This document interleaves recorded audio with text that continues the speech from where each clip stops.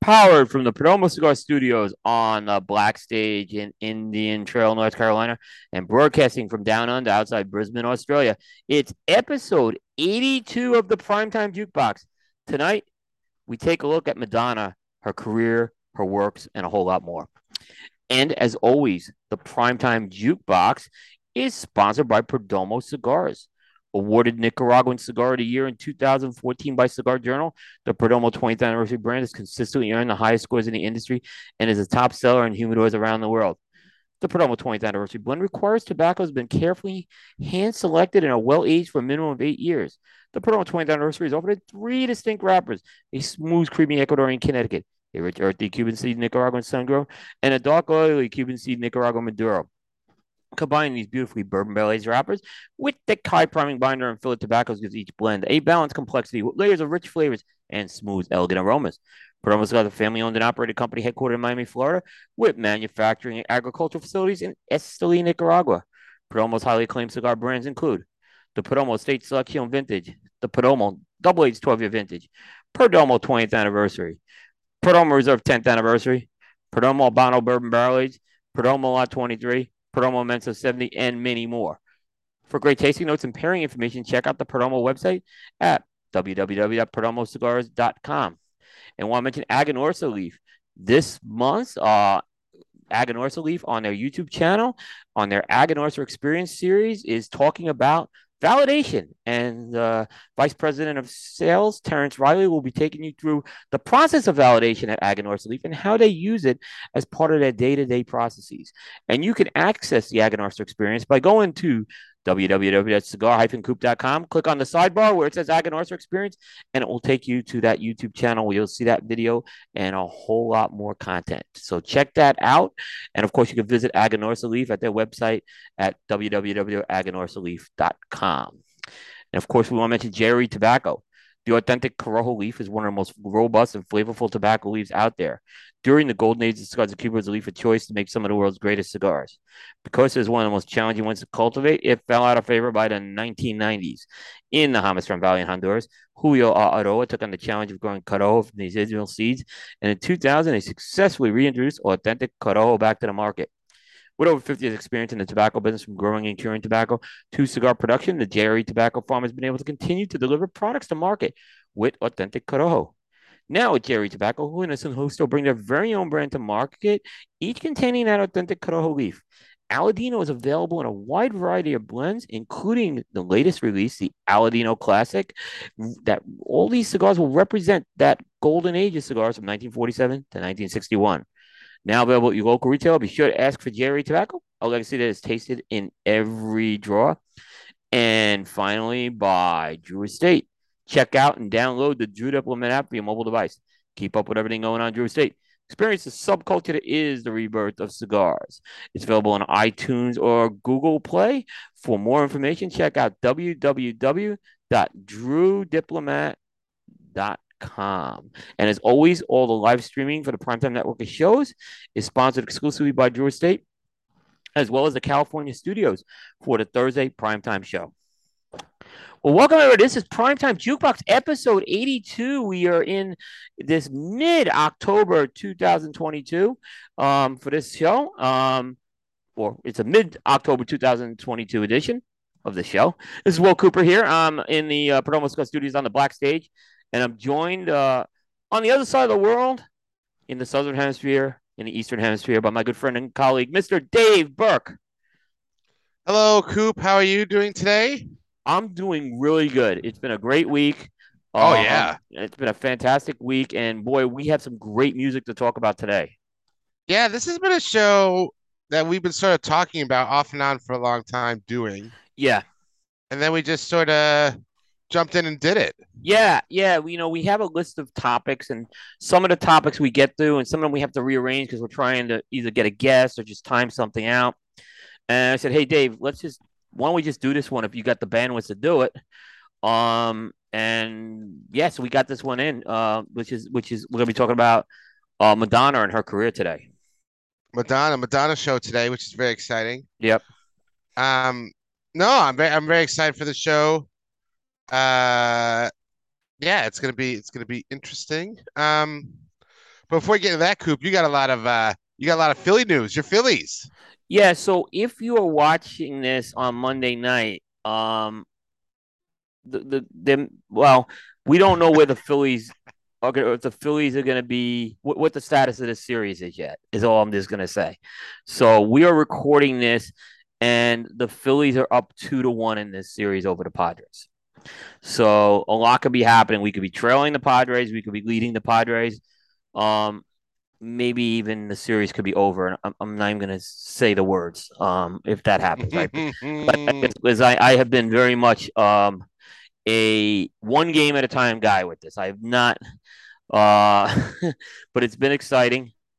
But um, the Phillies actually have they have a song for their run. And we see this happen with teams a lot, particularly underdog teams. They kind of get behind the song and it becomes their song for the run. Um, a couple of examples. In 2019, the St. Louis Blues won the Stanley Cup, and they got behind the song "Gloria" by Laura Branigan, which ironically somehow that started at a game outside of Philadelphia, but I don't remember the whole story how that started. Right. Okay. Yep. Um, the Freeway of Love was actually Mm, used by a radio host in New York City named Mike Francesa when the Yankees won that World Series in 1996, where they were right. dogs to the Braves. So, and that's where I stole the pink Cadillac idea from, actually. But because he stopped, he only did it that one year in '96, and then he put it away, and it never happened again. Right. Okay. But the Phillies have a song, and the song is a song by Callum Scott. It's called "Dancing on My Own." It's a remixed version of this Mm, song by Tiesto. This was also covered by Robin, an artist Robin. If I don't know if folks have heard of mm, her, but so "Dancing on My Own," if you listen to that song, like the original version, it's a very slow song. It's mm, like you wouldn't think of it as a song for a run, but the remix version's got a little kick to it. It's not like this hard, heavy song, right? But it's more of a song that you could sing mm. along to. But the remix gives it a little more tempo, is what I found with it. Um, and Okay. and the interesting story, this was came over. It was Kyle Schwarber who led the National League in home runs this year. Um, he got he found out about this song when he was playing for the Red Sox last year. And if people remember, the Red Sox went to the ALCS last year. Hmm. Um, and they were kind of this song was playing in their locker room. Schwarber took a liking to the song and he brought it over to the Phillies locker room and they started singing Okay. along to this. And but I don't think a lot of people knew what they were doing. But when we won the series with the Braves, it became very obvious. And now this song is blasting all over Philadelphia as we speak. So I Well, hopefully thing, yeah. they can keep the run going, Coop. Hopefully they Well, keep the run going and the song makes it nationwide here. yeah, I mean, when teams get these, like I said, I remember when the St. Louis Blues got the Gloria one, it almost gives them a little boost. Um, and it makes, I'm watching that other series, the Houston Yankees series, and it's so corporate that series, right? I Mm, feel, especially on the Yankees have no emotion ever. They're like just corporate show. Houston has a little bit more emotion. I think they want to win it for Dusty, but again, but the Phillies are all just raw. It's all raw emotion going on right now, and they're really playing on adrenaline right now. This is what it's entirely been driven on adrenaline, and things like this I think are helping that. mm, mm. Oh, well, let's hope because I think if they get to the World Series, I mean they're going to be the America's team, surely. And that's what happened with the Giants. Although Cowboy fans got mad when I said America's, but when the Giants went to those Super Bowls against the Patriots, they were very low seeds. They had a run, and this country got behind them, whether you like it or not. You know, in the U.S. we get behind the underdogs most of the time. Hmm. Hmm. So in this case, it is definitely like I've never. If you asked me if we were 2 games away from a World Series, um, a month ago, I would have laughed at you. Right. That's right. And if you asked me a month ago if we would get 2 games from a World Series, I would sign up for it in a heartbeat. So I can't get upset if they lose this series, and it's still a series. They have a lot of work to do. This is not going to be an easy out. Mm, The mm. Padres, if the Padres get to our bullpen, it's anyone's game. If we do what Charlie Manuel says, just hit the ball, just keep hitting the Just ball hit and it. score a lot of runs, we won't have a problem. Yeah, but we got to score a lot of Mm. runs. Well, I mean, I'm just looking at the game stats for today. Is this a home game for you, Coop? Yes, so we play Yep. today and tomorrow at home, which So is that'll help. They Saturday get and a lot of Sunday. they like to juice up the fans a bit. They this this city takes a lot of crap, and a lot of it they bring on themselves, right? I'm not gonna, I'm talking about the fans and the media, the Mm, way they act. Something the media is like the biggest bunch of like juveniles you've ever seen in Philly. mm, But when it comes to supporting their team and getting behind their team, they get behind it, and they really have gotten behind the Phillies. And the other thing that's really cool is all the sports teams in Philadelphia, they really all support each other. So, all the teams have been showing up at both the Phillies and the Philadelphia Union, which are making a run at the MLS Cup right now. mm. They're in the conference finals right now. So that team's making a soccer run. Um, so I mean, it's exciting to see when these teams kind of rally behind each other. That didn't happen in New York. Teams didn't rally No. the Yankees never rallied behind the Knicks or something like that. That's what I'm Mm. saying. So the only teams I saw rally with each other were the Rangers and Knicks because they play in the same arena and had the same owner. But that's about it. Oh, oh, Yeah, yeah, well, that's yeah. about it. Yeah. I mean, the Nets aren't getting behind the Jets or anything like that. It just doesn't happen in New York. So, but Philly's a different story. They all back the other sports. It's So pretty it's pretty crazy that like two sub 90 win teams, the Padres and the Phillies are battling out for to go to the World Series when so many 100 win teams have been booted out. you had a Dodger team, which people were talking about as a all-time team, like Mm, out, and then you have the world. We took out the world champions in 4 games. hmm. And so it is really weird. The Mets, Hector's Mets, they look. The Padres went through. Think about what the Padres went through to get here. They beat the Mets and the Dodgers. Two Yeah, hundred yeah, win team. yeah. This should be their easiest series right now, and they're down 2-1. So, No, it's uh, crazy. so that's why I'm looking at this Padres team as very dangerous. I worry about this team. I respect this team. So we're playing a very good baseball club right now. So they're playing very well right now, as I'll say too. So you Mm, always got to mm. watch that. Taking out the Dodgers was no easy task. No, no, I can Yeah, imagine. yeah. So But we're we, gonna. Oh, go ahead, Coop. yeah. I mean, so it's between that and the Giants going 5-1. It's been a good week. Oh, yeah, Giants, man. Yeah. What is wrong with your Packers? I don't know. Well, I do. I mean, I think it's a combination of no Devonte Adams, so they sort of got rid of him, but didn't really replace him with anyone, No. which is a bad idea. Um, the defense not living up to what it was billed in the preseason, Right. and I just think all the Rogers like circus is just caught up with the team. Like I- it's Is he it's. healthy? Do you think he's hurt? Well, I mean, he's like 36, so You I just mean, maybe something's ball. It doesn't seem like he's himself. I know there's a lot of stuff, but mechanically, he just doesn't. Seems like something's off with him right now. it could be.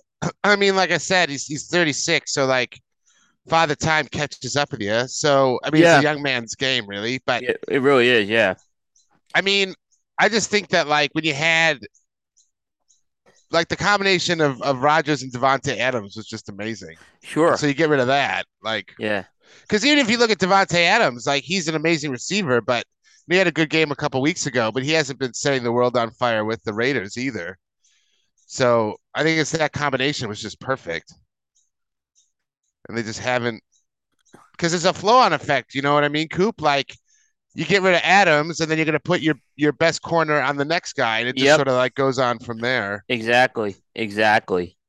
Um, and yeah, and I think all the Rogers circus has worn people out.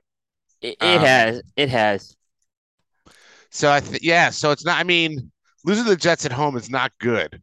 Losing to the Jets anywhere is not good. Yeah.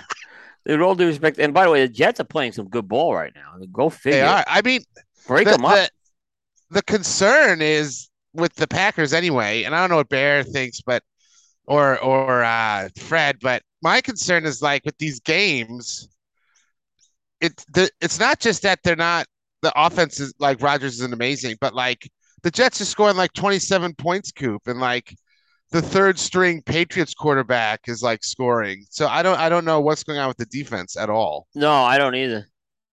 So that I don't know if it's like a lack of pass rush or they've always had kind of mediocre linebackers. So I don't know if that's an issue.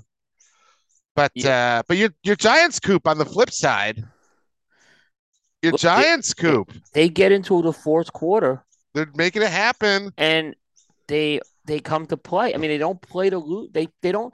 A lot of these like guys who have new coach, and I'm starting to really get won over by the coach, right? A lot of these new coaches, they play not to lose in the fourth quarter. This Mm. guy plays to win in the fourth quarter. He plays to win, and his team plays to win, and there's a big difference going on. So it's really. I mean, we have a tough schedule. Again, I gotta be realistic. The schedule gets very tough for us the next few weeks. I So I would not go any. I would not take this team. 5-1. We can easily finish 9-7 or 8-8. Yeah, I mean, but you gotta. I for me as an outside observer, not. Uh huh. I mean, I was a fan of the Giants when I was a kid, so I really like Lawrence Taylor. Yeah. But uh, like um, so I've always had a soft spot for the Giants. Like I really liked it when they went to Super Bowl with Phil Simms and Right. even Eli. Like I always root for them to do well, but like you gotta take it for real now. I mean, they beat the felt the Ravens. Ravens. Yeah, sorry. They beat Yeah. the Ravens, and everybody said, "Oh, the Ravens are going to go to the Super Bowl this year," and they beat them. It. So you It. got to take them seriously. Yeah. I mean, I'm obviously very pleased with them. We got the Jaguars, which is all the makings of a trap game this week. It So, is. yeah, and the Jaguars are much. They're 2-4, but they're an improved 2-4. They are all over the map, though. They That they team. play. They They come to. are. They're playing hard too, and so yeah, I think you just hit it. They're all over the map, but they could easily be 4-2. Well, I think that it seems like the NFL this year. There's like three really good teams: the Bills, the Chiefs, and then the Eagles, right? Yep. And then the rest is just sort of like, and then there's like 27 like average teams that can win any day, and then like a couple teams that are awful. Yeah. It just Yeah. seems like you look at some of these matchups in games, Coop, and it's like, Bears, Commanders, and like all this stuff. There's just so much just like average football out there at the moment. I mean, it could be really bad. You could be the Washington Commanders, Oh, the Carolina Panthers, or the or the Denver Bears, man. Broncos, or the Denver Oh, Broncos. oh, I mean, Wilson isn't even playing, and now because he's hurt or whatever. But that coach is, oh my god. I always wonder if Wilson was hurt. That's why I said the same thing. I always actually wonder if Wilson was hurt. It's just that Russell Wilson's too good to be that bad, is what I kept Oh, thinking to myself. Yeah. he is washed. But they Oh, that coach is that co- awful. I mean, oh man. he he's so indecisive. I mean, he should be. I'm not a big fan of always having guys learn on the job to be a head coach. Now, Now, well, you're seeing it right now. You know what I but mean? yeah, but here's the interesting thing: Daboll, the Giants, and Hackett with the Broncos aren't these coordinators who were fast tracked. These guys, both those guys had a lot of years as coordinators, and it's amazing how good Daboll has moved into the role and how bad Hackett's moved into the role. Well, I It just think the shows average problem head coaching is, material. Yeah, yeah. Well, I mean, I think the issue is the Giants got Hackett, or the Giants got Daboll because he's a good coach. The Denver got Hackett because they're trying to get Rodgers. I think that was what they were doing. And so, like, if you pick your coach to try and get a Yeah, quarterback instead of because he's a good coach, that's a they. problem. I mean, they could have had Doug Peterson. Doug Peterson would have Oh, taken that job. He went to the Jag. I mean, instead he went to the Jaguars, and He's going to do well there. But I mean, that would have been you bring Doug Peterson in. Doesn't matter who your quarterback is. Doug Man. Peterson's that's his specialty is building quarterbacks. He gets See, these guys to play beyond yeah, their ability in a lot of cases. like the Commanders. I mean, your owner's terrible and you hate everything, but and the Bears, like they didn't expect to do well this year. So if they're bad, it's not great as a fan. But you're like, that's sort of what I thought. Yeah, But like the Broncos had so much hype, Coop, and they were now talk. They it's were just people talking so about them for the bad. Super Bowl. They're so bad. It's Oh, bad when Sensei is already talking about the Colorado Avalanche in Game 3. So, of like the I don't know if they'll hockey. fire. I don't think they'll fire Hackett during the year unless he just gets lit up by somebody. But You can't fire Hackett he's got to until the be end of the year. gone. He's got to be Yeah, gone, I mean, surely. you got to let him finish the year out at this point. I mean, 'cause you got to have a. I mean, then you're just gonna have to kind of start from. But I agree. I think he's. You know, sometimes you could see it after the year. Like I had the feeling with Judge after that first year Mm, that he wasn't the guy. Um, just and then yeah, like how much they're paying Wilson. Like so, I mean, sorry to go on and on about the no, NFL, but that team is oh my god, that is because it's not just bad this year, Coop. yeah, The amount they invested into all those people, it's going to be bad the next couple years. yeah. I'll say this about bad teams like with the Panthers, okay, and they were bad. Guess Yeah, what? They're doing something, right? yeah. Okay, Baker's hurt, right? Baker wasn't playing well, so he probably should have sat anyway. But you know what? What did they do? They made a coaching change, okay, and Mm, then they just traded McCaffrey for a lot of mm. picks. And I know Robbie Raz is thrilled about that trade. I'm sure he is. Gave up a lot to get him. So I'm looking at if I'm a Panthers fan, I got a lot of picks coming. And second and third Yeah, picks in the NFL are not they're worth something. So yeah, yeah, yeah, so at least if you're a Panthers fan, you have some hope, right? yeah. You have some. Well, I yeah. mean, if you're Denver, where I mean, Ooh. you got to tear this And whole it thing down just again. Yeah, I mean, but it just buries your team for the next couple yeah, of years because now your quarterback's done that you invested all this money in. You're gonna have to look for a coach again. Like you're looking at another. I mean, you're close, Coop, to going from yeah. you're close to going from they're going to the Super Bowl to like you have to blow the whole thing up. Oh, I know. I was You telling Eric know? last year. I said, Eric, I wouldn't get rid of the coach. Jeez, I'd give him one more year, and get him God. the quarterback that he hasn't had. That's the one thing the old coach didn't have was the quarterback. Get him the quarterback, and then if he doesn't win with the quarterback, you want to make a change. That's fair. And they opted to change both, which I think was a mistake. But I They're think gonna you need to. nailed it, Dave. I think they were trying to get Rodgers in a package deal with Yeah, Hackett. Yeah, they need to blow that thing out and get a good get a top. They almost need to blow it up and tank and try and get a top 10 quarterback in a draft.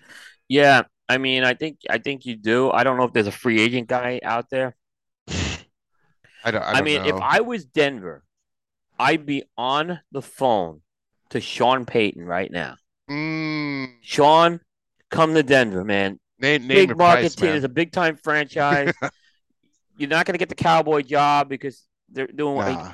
I would be trying to lock Sean Payton up right now. That and bring back what when Denver wins, it's because when they play offense. All right, Mm, and remember when they brought Peyton Manning in, that's and Gary Kubiak, they were offensive minded guys. Make that Denver offense great again. yeah, Yeah. because they got good receivers. But anyway, The that's we could defense isn't bad. The defense shouldn't be playing this bad either, but they're on the field no. a lot. Yeah. Well, yeah. I mean, that's Yeah. the problem, isn't Yeah. it? Your offense. I mean, Yeah. there's only so you can't just keep every team to like 10 points. Like, No, no, you can't. You're exactly right. oh, we'll move on from the NFL. Yeah. We could do a whole show on the Denver Broncos. We may have It is to. crazy. I know. I know. Poor. I'm sorry, Um, Eric. Sorry, Eric. You got a Stanley Cup, so you shouldn't be complaining. So yeah, you'll be in fine. hockey, you got a He'll hockey be championship. fine. No, he got a college hockey championship that year too. So Well, he's got did a couple they? of championships. So like, I'm Oh, not gonna. He shouldn't be complaining. yeah. Go Yeah. for the Buffaloes. Yeah. Watch college football. Yep. So music news, Coop. So you can always email us at cigarjukebox@gmail.com. Yep. First, some not so good news, and then some interesting Madonna news. So we Yep. got Win Butler of Arcade Fire. There's a I saw problem. it. Yeah. There is a problem. So he's been alleged to have there's a number of sexual assault claims against him from other women in the industry, just women in general, which Coop, like, you see these and people deny them. He's sort of like half denied them. He, He's a he did the whole like, yeah. he did the whole like, well, I've done some stuff I'm not that happy about, but it's okay. It's like, wow. He So, is a very smug guy. He's always been like this. He's got this smug, he's got this chip on his shoulder, and I'm not surprised at the reaction he's getting.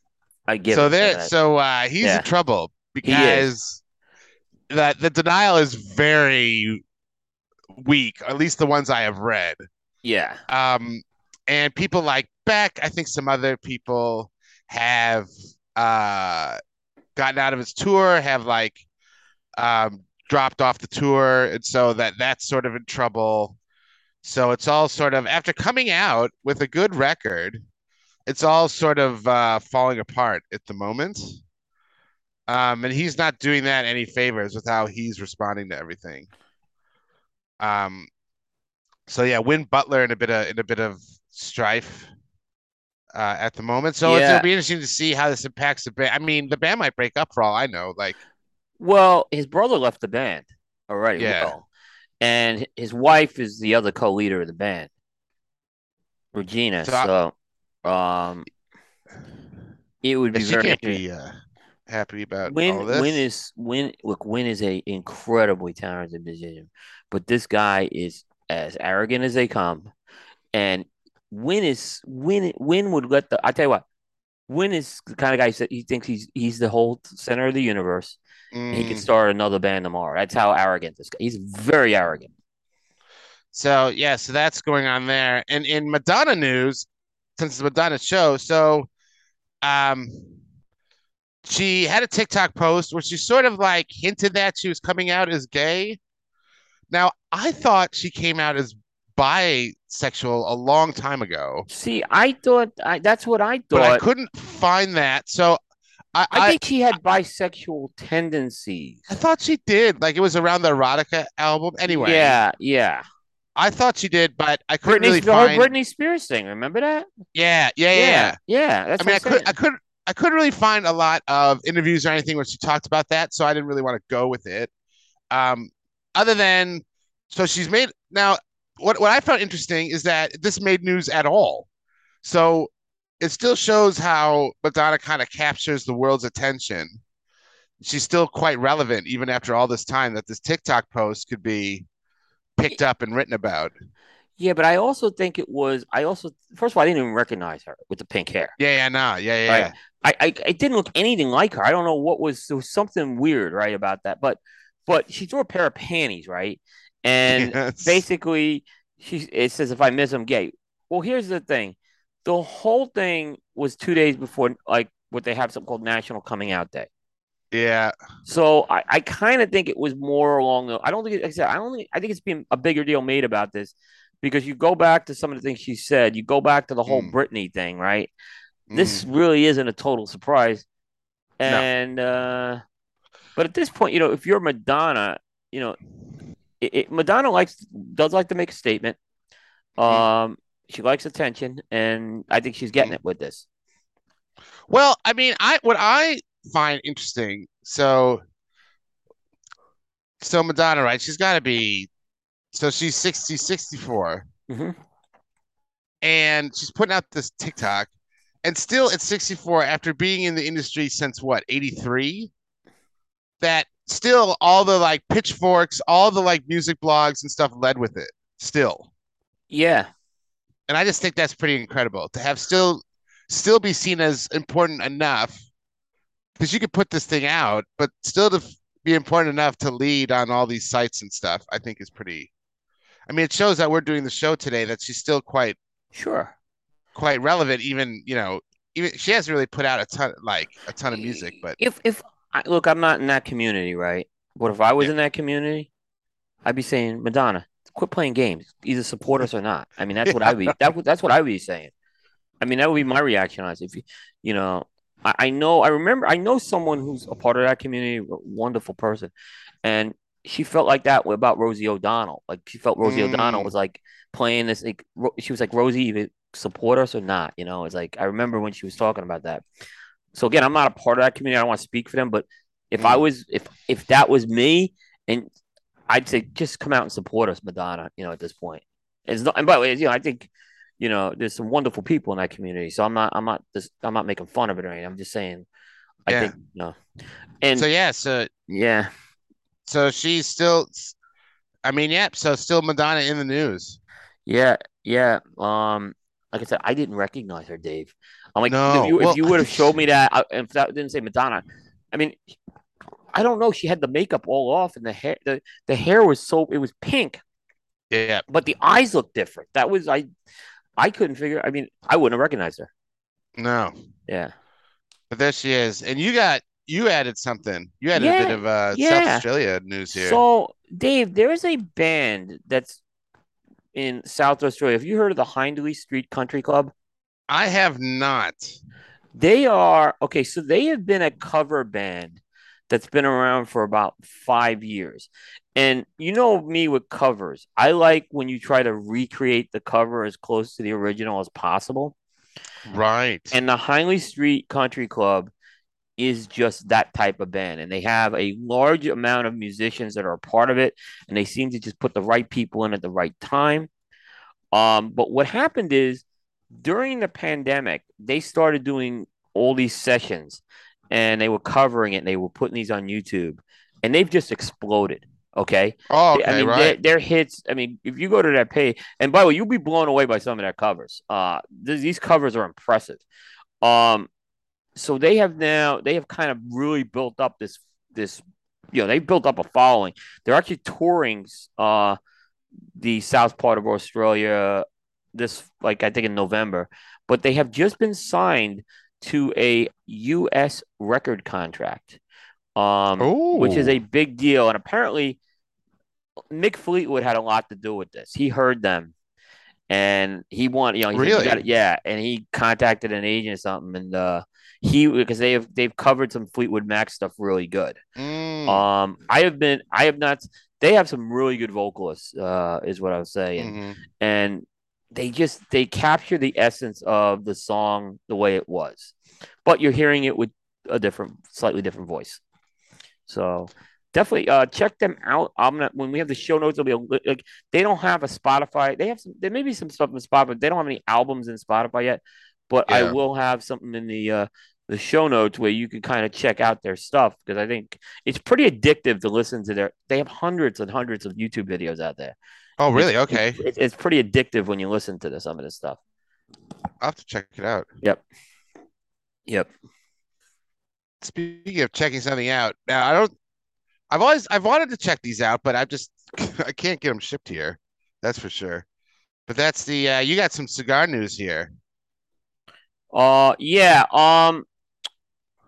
If you're in the US right now, it's Advent calendar fever. It is. I Okay. saw what was it? Tatuajes one? I think I Yeah. saw a picture of. Pete released two. He released last year's, Two. got delayed. Yeah. So the 2021 never got released. So he's releasing that. And now he's got a 2022 that's already in the works. And there's different cigars behind each of these, right? So you can get the 2021 or the 2022. And the idea is with these things is during the month of December, you open up a little door and it reveals a cigar. What's really cool about these Pete projects is their sizes of cigars he has never really. It's a 4.5 by 46 Mm. Vitola for like so you get certain blends in that size, and I don't think any of these cigars have been released in that size before. And if you're gonna be up in Minnesota, Dave, maybe that's a perfect size smoke if you have to go outside and That's right. catch a little balminess. So it's a good winter smoke to have. So I think it was a smart move. CAO's got the 12 days of Christmas. So there's different CAO cigars in there. Oliva's got their advent calendar, which is really cool. It's got all different Oliva cigars in it. And Smoke Inn just sold out of their 2022 advent calendar. So that's a really cool setup as well. So like I said, it's advent calendar season right now. Um, so Abe sent me the 2021 Smoke Inn one, and it was fun going through it. I was opening the door every day. I didn't get to smoke one every day, but the minimum I just put it in my humidor that day. Mm. So Oh yeah. yeah, So, so so how do they humidify those, Coop? They just have like Boveda packs in there, or like how does that work? most of them aren't. Abe's had it built in a humidifier pack in it, right? Yeah. Um, Pete's saying, "Hey, put the unit in a big Ziploc bag." Oh, here we go. Yeah, with a Right. Bovida. Yeah, so they don't really humidify well. And actually, Pete's given some solid advice because this time of the year it's so dry. It's getting to be dry. I mean, I saw the humidity drop in my Yeah. house this week, so you definitely want to put that into the Ziploc bag. The smoke in one, which was great, had the built-in humidification, so that was Mm. a great thing to have. Mm. No, yeah. So it's interesting. I mean, yeah. I mean, when did this start, Coop? A couple 5 years ago? Like when did they start doing this sort of? So the interesting thing is Pete was the first person I remember to talk about this concept. He was talking about this 10 years ago about doing it. And he put it out there, and no one ever did it. Then Davidoff did one a few years ago very quietly. It didn't get a lot of attention. But when Pete announced he was going to finally go through with the advent calendar, that's when everyone started getting in on this stuff now. Yeah. So, but according to Pete, the Oliva and the smoke in ones were already in motion. But Pete took so long to get that out that people eventually Mm. beat him to the door with that. Because I think the first ones I remember are those like you said, the Oliva and the smoke-in ones. Are the first ones Yeah, that I remember. yeah, yeah. But they're like I said, the cool thing about the smoke in one, and they sold out of it. I found out is it's different brands. Mm. So No, it's a cool idea. yeah, it definitely. I like it. I like the concept. It's like I said, it's fun to go through that and open that up every day. So but yeah. So like I said, I know there's plenty of Believer and Tatawai ones out there right now. Mm. Oh, make it happen, Yep. people. And then also, if you're a Tatawai fan, the Drac ship this week as well. Yes, Yep. the redo or whatever it Yep. The is. redo. Yep. Yep. So they're heading to stores as well. Mm. Another, so Devalued Palettes review of the week, they reviewed the La Creme Limited, which Seth like adored, and Yes. and and everybody else was sort of lukewarm on. And now you've liked those in the past. You've Oh, been a fan of that's one of my those. favorite Crown heads. That's been on the coop list. Bear and I did an aging experiment with that where we smoked one right when we bought it. We smoked it again. We smoked one 6 months later, buying from that same batch, and then we smoked it a year later. And we were raving how that thing started smoking with 6 months of age. It was one of the best Crown Head Mm. cigars we ever had. And that Bellicoso, I love that Bellicoso. I think Yeah. that's one of the best Bellicosos to come out. I don't understand those guys. Yeah. I got to be Well, honest. Like Seth Seth. was Seth's on board with you, man. Well, and here's the thing: Seth doesn't like broadleaf. That's what's funny. Mm. Seth is not a broadleaf guy by any means, but he embraced that cigar. Yeah, I'm like, well, Aaron didn't kill it. I No. want to say Aaron had Like the I said, second I highest think the score on. rest, I think everybody else is just sort of lukewarm on it. Yeah, but it was like, but I didn't smoke the 2022 one. To be fair to those Yeah. guys, I smoked the 18 and the 19 of that thing. But I was like I said, I was a little surprised that like I said, I was a little surprised that they didn't like Aaron was higher on it. Yeah, I'll have to pick some up because and Seth sort of touched on what you were saying. He said that he thinks it's going to age well. It That ages, it, yeah. yeah. It- yeah, it really that's 6 months. True story. When these first shipped for the first time to the retailers, I went and bought a couple. Hmm. And I was I went into the lounge to go smoke one of these. And I light this like this is the box press ones. And I light this Hmm. thing up and it's awful. Oh, So I called Ben Lee. And Ben wasn't on the Coop team at the time. I'm like, Ben, man, tell me if I'm crazy. This cigar is awful. I mean, this cigar, I don't think you should have it. And so Ben's like, let me light one up. He's like, you're right. Because these things they shouldn't have been put on the shelf.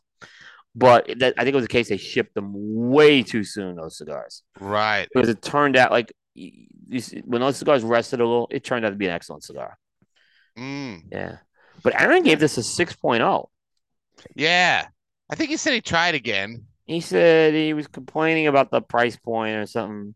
Uh, no, he wasn't complaining. He was say the cigar maintained an average flavor profile the rest of the way. This is my first time smoking limited edition of slime, but I don't see myself coming back. Usually, with Aaron to come back to it, he's got to get just over that 6.0 to Yeah, do it. He won't come back to it otherwise. but no, Seth loved That's it, liked so it. I'll have to check it John out. was the low guy. The Crown Heads, I Yeah, don't mean to make fun of John, but he's got a little bit of fanboy of Crown Heads. yeah. Oh yeah. Wow, I I was mean, surprised at that one. Yeah. um. So our smokes, our cigars. Yes. Now I couldn't really find something.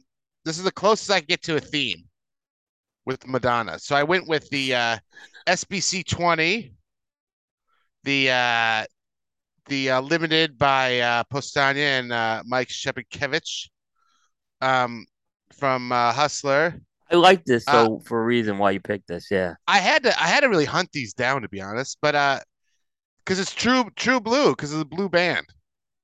Oh, see, I was thinking the Surrounded by Champions angle, which Oh no, I'll I went get with the to true that blue. when we get into it. I'll get more. I'll talk more about why I think the SBC thing fits good with this. Hey, But that's good. yeah, But it I was think the blue band. The blue band's a good pick, actually. Yeah. is the closest connection I can find in my humidor. What do you got, Coop? Well, all right. So I got a cigar called La Madrina, right, Oy. by Dapper Cigars, I think I've and had. Yeah, this is good. Dapper I've is had this. Dapper is really catching on in the U.S. I think that they're the Mm. next thing.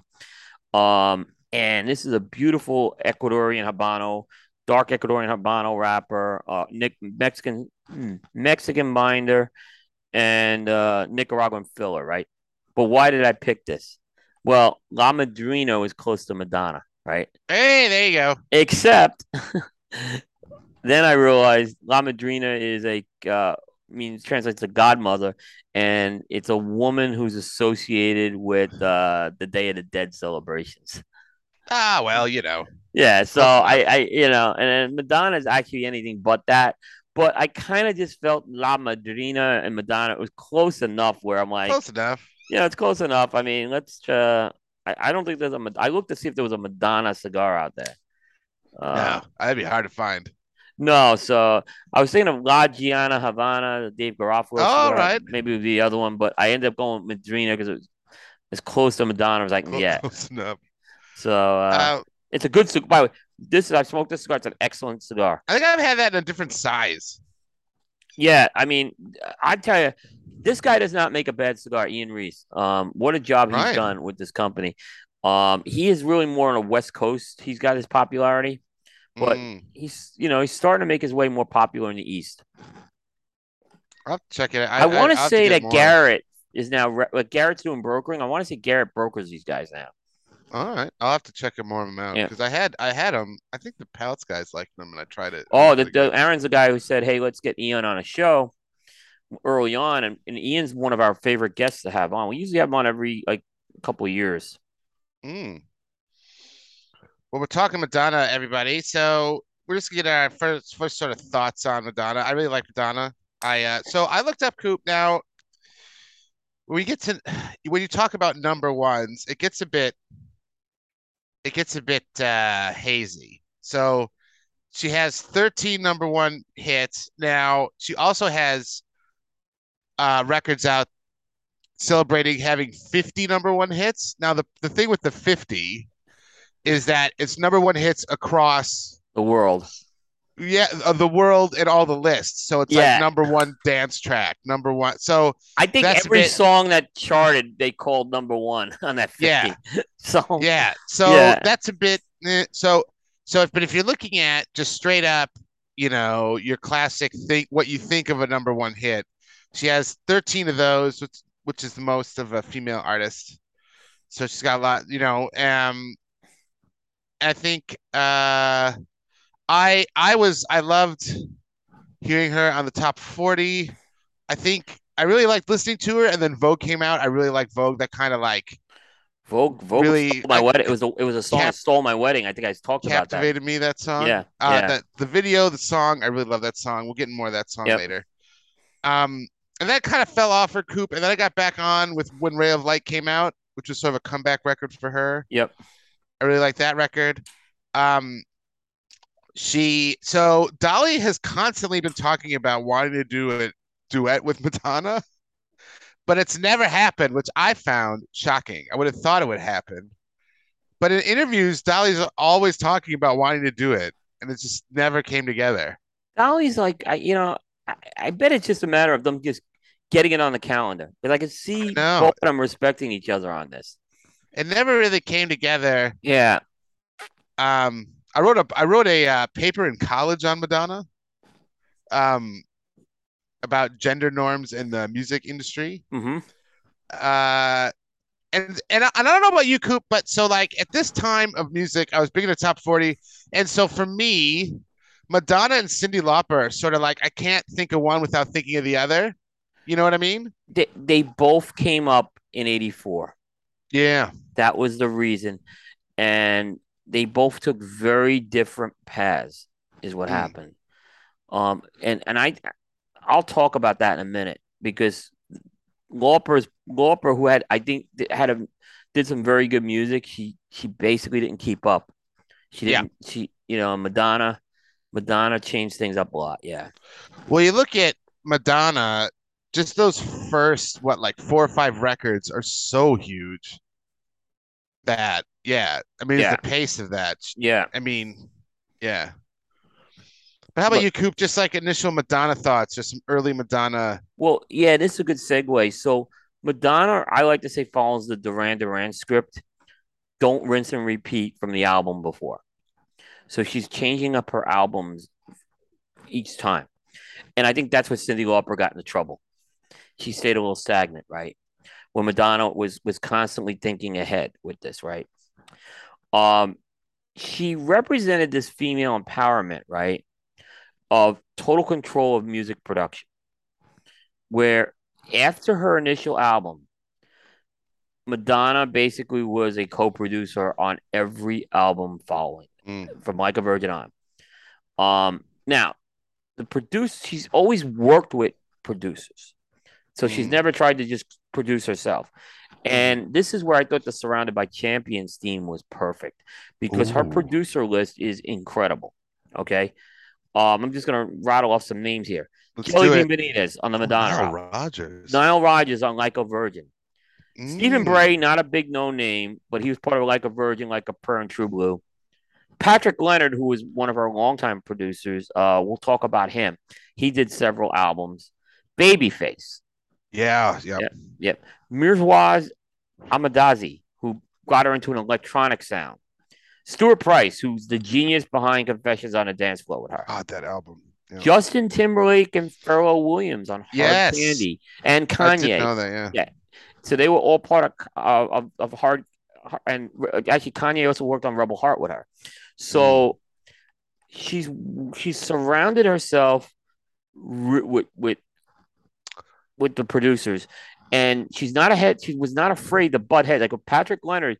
She mm. butted heads with Patrick Leonard on Like a Prayer, and he wasn't fired. He actually ended up coming back to do some more album, but she's not afraid to exercise her control on that. You know who that reminds me of, Coop? You saying that, which is an excellent point. Which I knew a couple of those people, but I didn't know the full extent. So I'm glad that you listed Yep. those out. Um, it's like Taylor Swift and Beyonce. Well, they'll have a lot of people on the record, but they're still like involved. You know, Yeah. like Madonna, and I'll talk about with the first album, she wasn't a producer, and I think she got into a situation where she didn't want she that to didn't. happen again. Yeah, Yeah. yeah. Yeah. Well, that like how young was she when she started? She would have been at least like a teenager, surely, like She 19, some of that, 18. Yeah, but I think by the time the first album came out, she was about 25. I mean, that young in your career to figure that out is Yep. pretty good. Because like Taylor Swift, for example, like she got rid of all the ownership of that, and she's only Yep. really like recouping that now. So to Yeah. figure that out, like after your first record, that's Yeah. pretty good. Yeah. Yeah. So we're so I don't know how you organize yours, Coop. I went I went chronological. chronologically as well. Yeah. I tried not to. It's hard not to pick like all the big songs because It's there's so funny. There's many. one I got to. I said, "Can I just pick the whole album?" It was like, Mm. but so I I, ended up le- I picking two instead. But yeah, I left the one track off of that for you because I know you love that I record. knew I But I knew exactly which track you left for me, and and so I you like you better not take this. no. No, I would have So you did. It would have been cool. so I'll kick it off.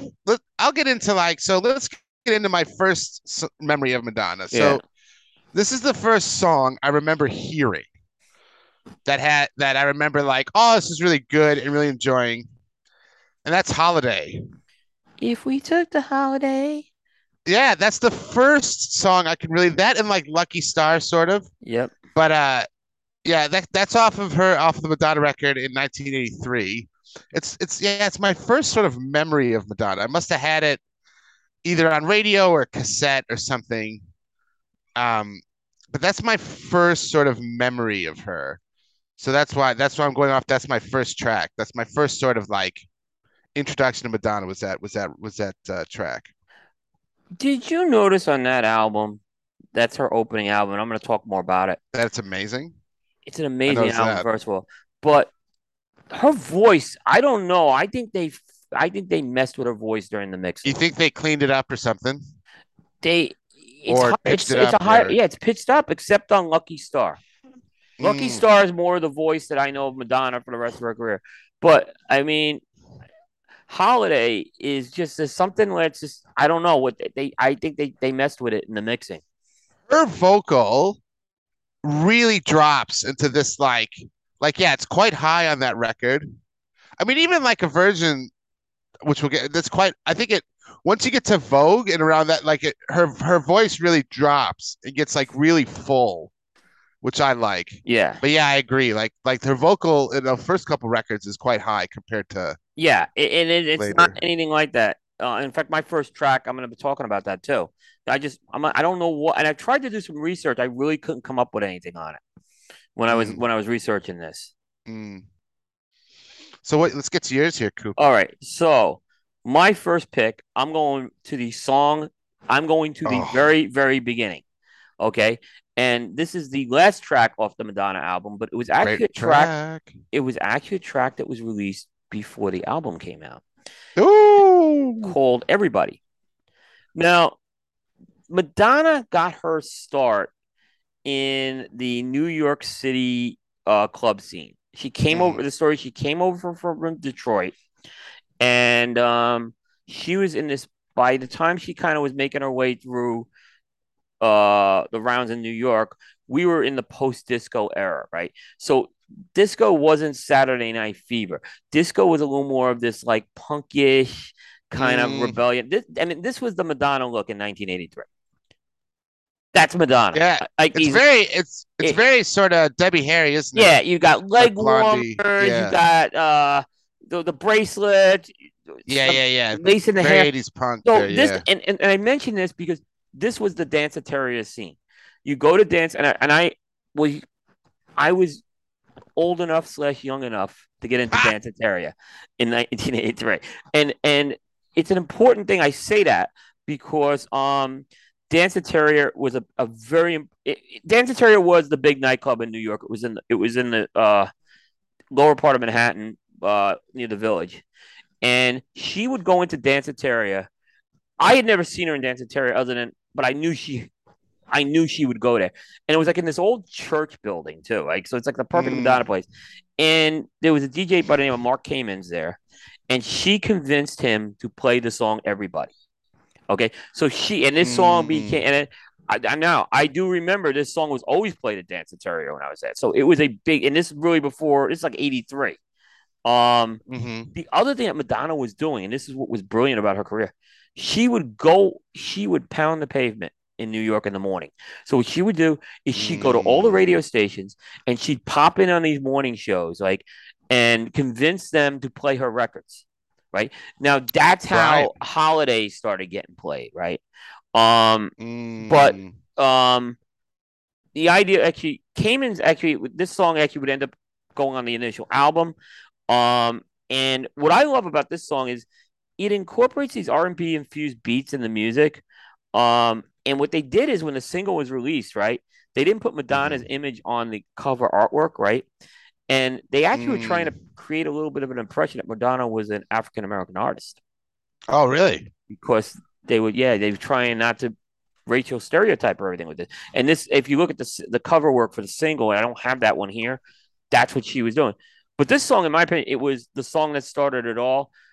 It wasn't necessarily the big radio hit, but this was the song in New. This was a big song in like early 1983 in New York. Everyone was talking about this song. Everybody, and it eventually did make it onto the album. Mm. Nice pick. That's a great song. Yeah, Nice background too. I didn't know all that. That's yeah. that's very interesting. And it sounds sounds nothing like Madonna. Like No. when you looked at that picture, I put that picture for a reason because that was Danceteria look, and everybody was the sound at Danceteria. It was Mm. the perfect thing. Mm. Yeah, and yes, I was old enough to get into Danceteria with a little help, is what I'm just gonna say. Oh, a little help. Yeah, a little help you Yoo-hoo. had to get in, but back then it was 18, Yeah, it would so have been. Yeah. Yeah. I'm like 17, so Hey, yeah, it works. yeah, yeah, Um, my next one is, I think, one of the most important pop songs of the last 50 years for both women and anyone more generally, and that is Like a Virgin, which is the title track of her 1984 record, which, by the way, when you do this activity, you learn of a couple things, which I'll go on yeah, later, but one is Madonna's got some amazing title tracks. Uh, and this is one. Um, so this is sort of I mean, I still remember the buzz around it when it came out.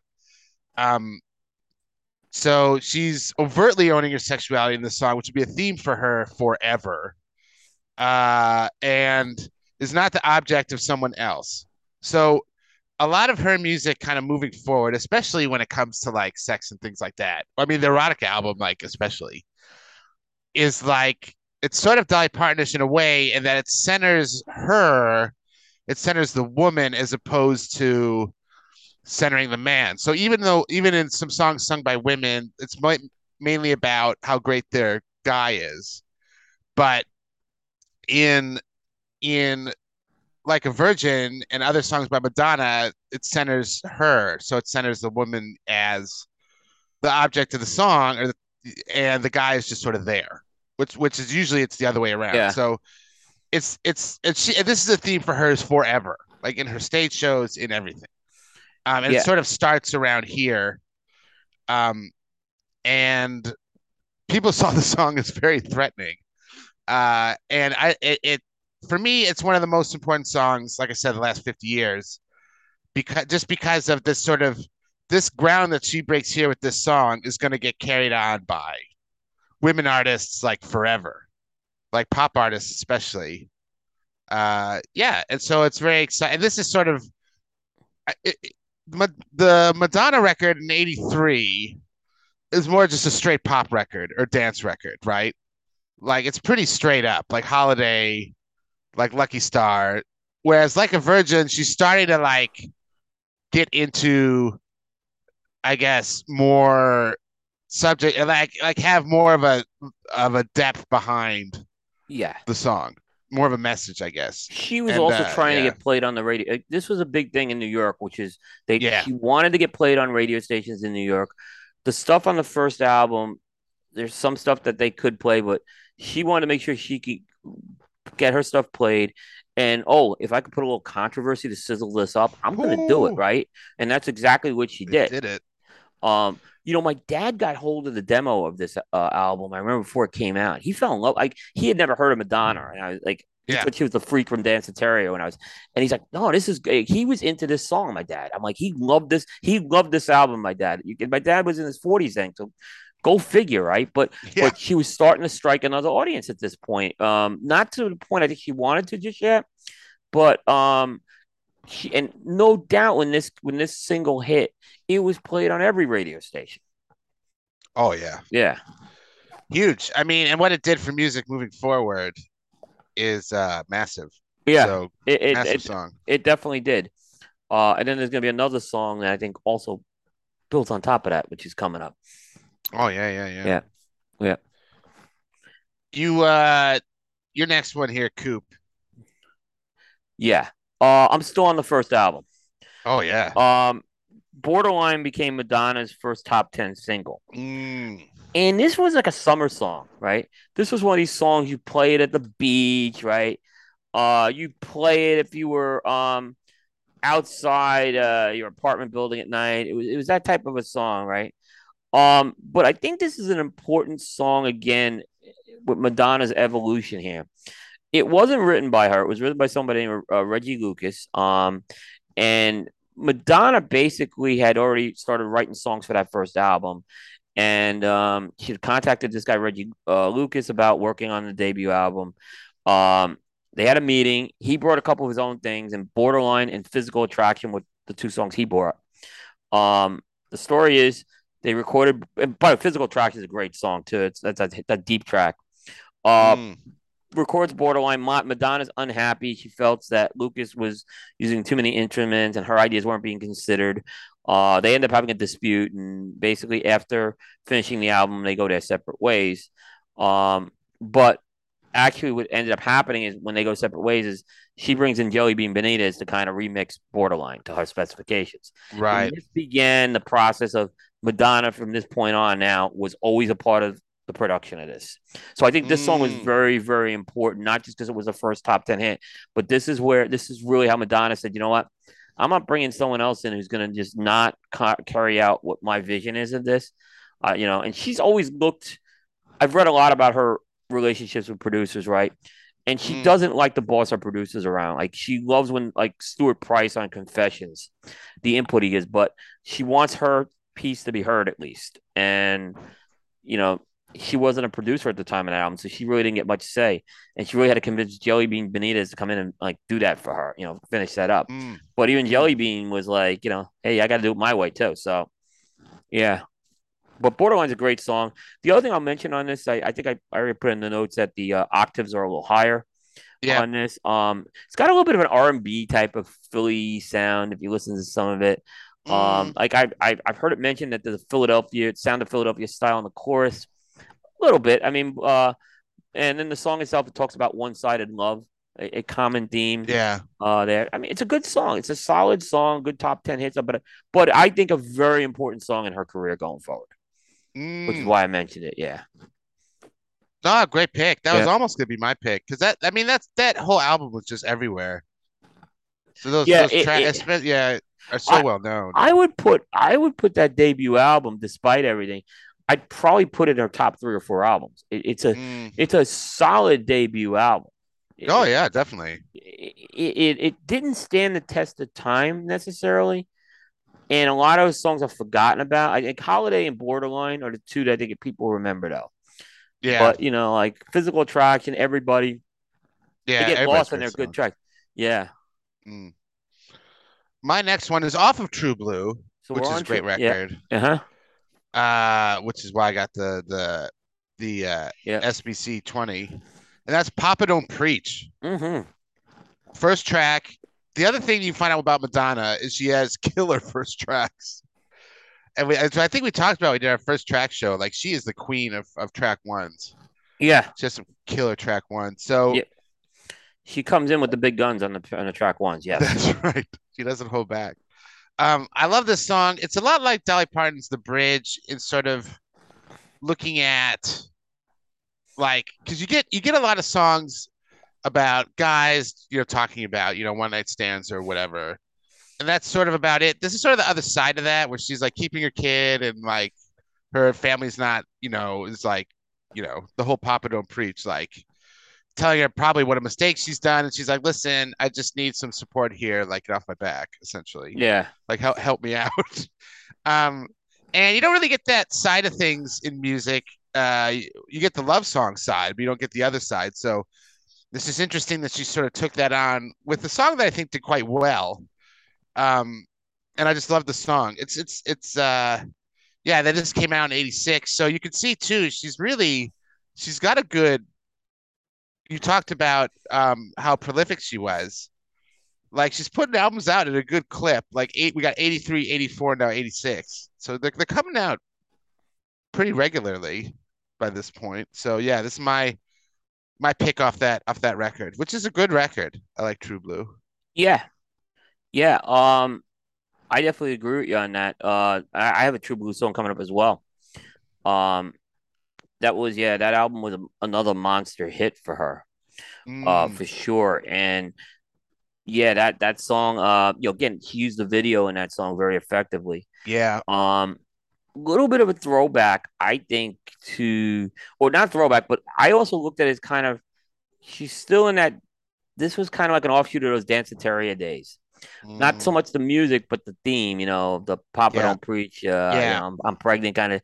I kind of related it back to that scene. Is all I just kept thinking because unfortunately that was the scene down there that Yeah, yeah, happened. yeah. That there was girls always getting into trouble out of that place. So so she didn't totally like change her roots just yet, but she's starting to go through a transformation in her career. Lyrically, she went through this is a big change. I mean, Mm, this is mm, probably mm, it's not my favorite Madonna song, okay? But lyrically, it's probably mm. the best song she did up until this point. Yeah. Or And it's one of the still best. like charted well too, It went you number know? one. I believe it went number Yeah.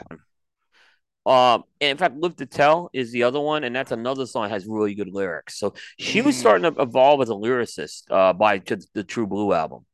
mm. You got a deep cut. Well, yeah, I guess this would be a deep cut. Deep cut here, It Coop. was a top 10 hit, so it's Yeah. not totally deep, Well, but it's hard to yeah. I picked from Like a Virgin, Dress You Up, right? Um, and the thing about Dress You Up, I think Dress You Up is more of an important song than a lot of people would put. This was the Yes. fourth single released off the album. So the previous three were Like a Virgin, Material Girl, and Material Angel. Girl. And Angel. Um, and I kind of picked this song because I think this is where we started to see Madonna go a little more mainstream now. The songs on Mm, Like a Virgin were things that could be played on a top 40 radio station. But at the same time, when they were played on a top 40 radio station, there was controversy that went with these, right? yeah. So, originally I picked this song because I thought her use of fashion, she was starting to change her fashion a bit, trying to getting away from Mm, some of the punkish clothes. She hadn't totally abandoned that yet. mm, We saw the Marilyn Monroe look yeah. on Material Girl. So she was starting to kind of her fashion sense was starting to get a little more mature. But I picked it because but I picked that. But fashion was really more of a metaphor in this thing, right? And while Like a Virgin got the attention, this song was much more sexually charged than Like a Virgin. Hmm. I don't think people were because those fashion metaphors, if you listen to the lyrics of the song, this was some edgy stuff and it's getting played a Mm. lot. So much so that the Parents Music Resource Center put Here this we go. 15 list due to its sexual lyrics here, right? Jeez. So yeah, Yeah. there you go.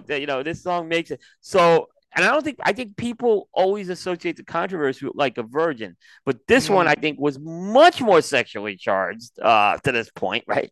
mm, And and again, I gotta say, now Rogers produced this track. He delivers a killer guitar mm. solo in this one that is just fantastic. So and this is like I really do like this track. It's a fun track. He performs Yeah. live well. Yeah, I like this track, but like I said, it's a top track. But because it was getting all this airplay, it lands on the Filthy 15. Mm. I don't know if it was number Jeez. 15 or 16. I don't know which one it was, but yeah, yeah, No, it's a great pick. I mean, and then like you mentioned Material Girl on that record as well. That's like almost like the perfectly constructed pop song. That's just made for radio play, that song. yeah. And when we saw her in material in a video, I'm going to be talking about this with the next couple of songs because video and film were very important to what she was doing. Hmm. That was the one where we said we no longer had the punkish girl on Lucky Star dancing around. Now we Mm. had her in diamonds and the Marilyn Monroe look, Yeah. and so elegant. We started to see that more. Yeah, Mm. yeah, Not good pick. yeah. Filthy 15, man. It made the Filthy 15. That's a Jeez. listen to this. It's a lot more. It's a lot more sexually charged than Oh yeah. just the problem is Like a Virgin had that one word in the song. Well, that's the problem, isn't Right. it? Yeah. Yeah. Yeah. I'm now on Like a Prayer. in Yes, you. '89. Um, I picked "Express Yourself" off of this That was the record. second a single off the album. Yeah. It's a great song. I think it's the ultimate pop song. It is very pop friendly. I'm and it's just all of her themes are sort of in there. You got love, agency, sex, being yourself. It's just this totally expressive song. Um, and yeah, it's just like I said, like the perfect pop song, I think, in its construction. Um, and I mean, it's not. It's probably. I mean, it's a well-known song. I think it's gotten bigger as time has gone on. I. I mean, it's not the first song you think of off of Like a Prayer. No, Obviously, it's a but little, yeah, and we're gonna get to like a prayer on my list, but yeah, I mean that album had a whole thing about expression, right? And this yeah. song I thought was great about express yourself. Is like it was it summed up the theme of this album really well.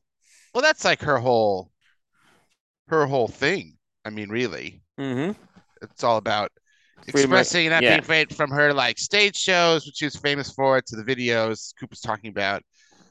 So yeah, so I went with that off of like a prayer, which is a great record. it was. Um, I mean, as you can see, like if you look at her career, like it's just like she has this run of like just solid records, like right out of the gate, Yeah, you know.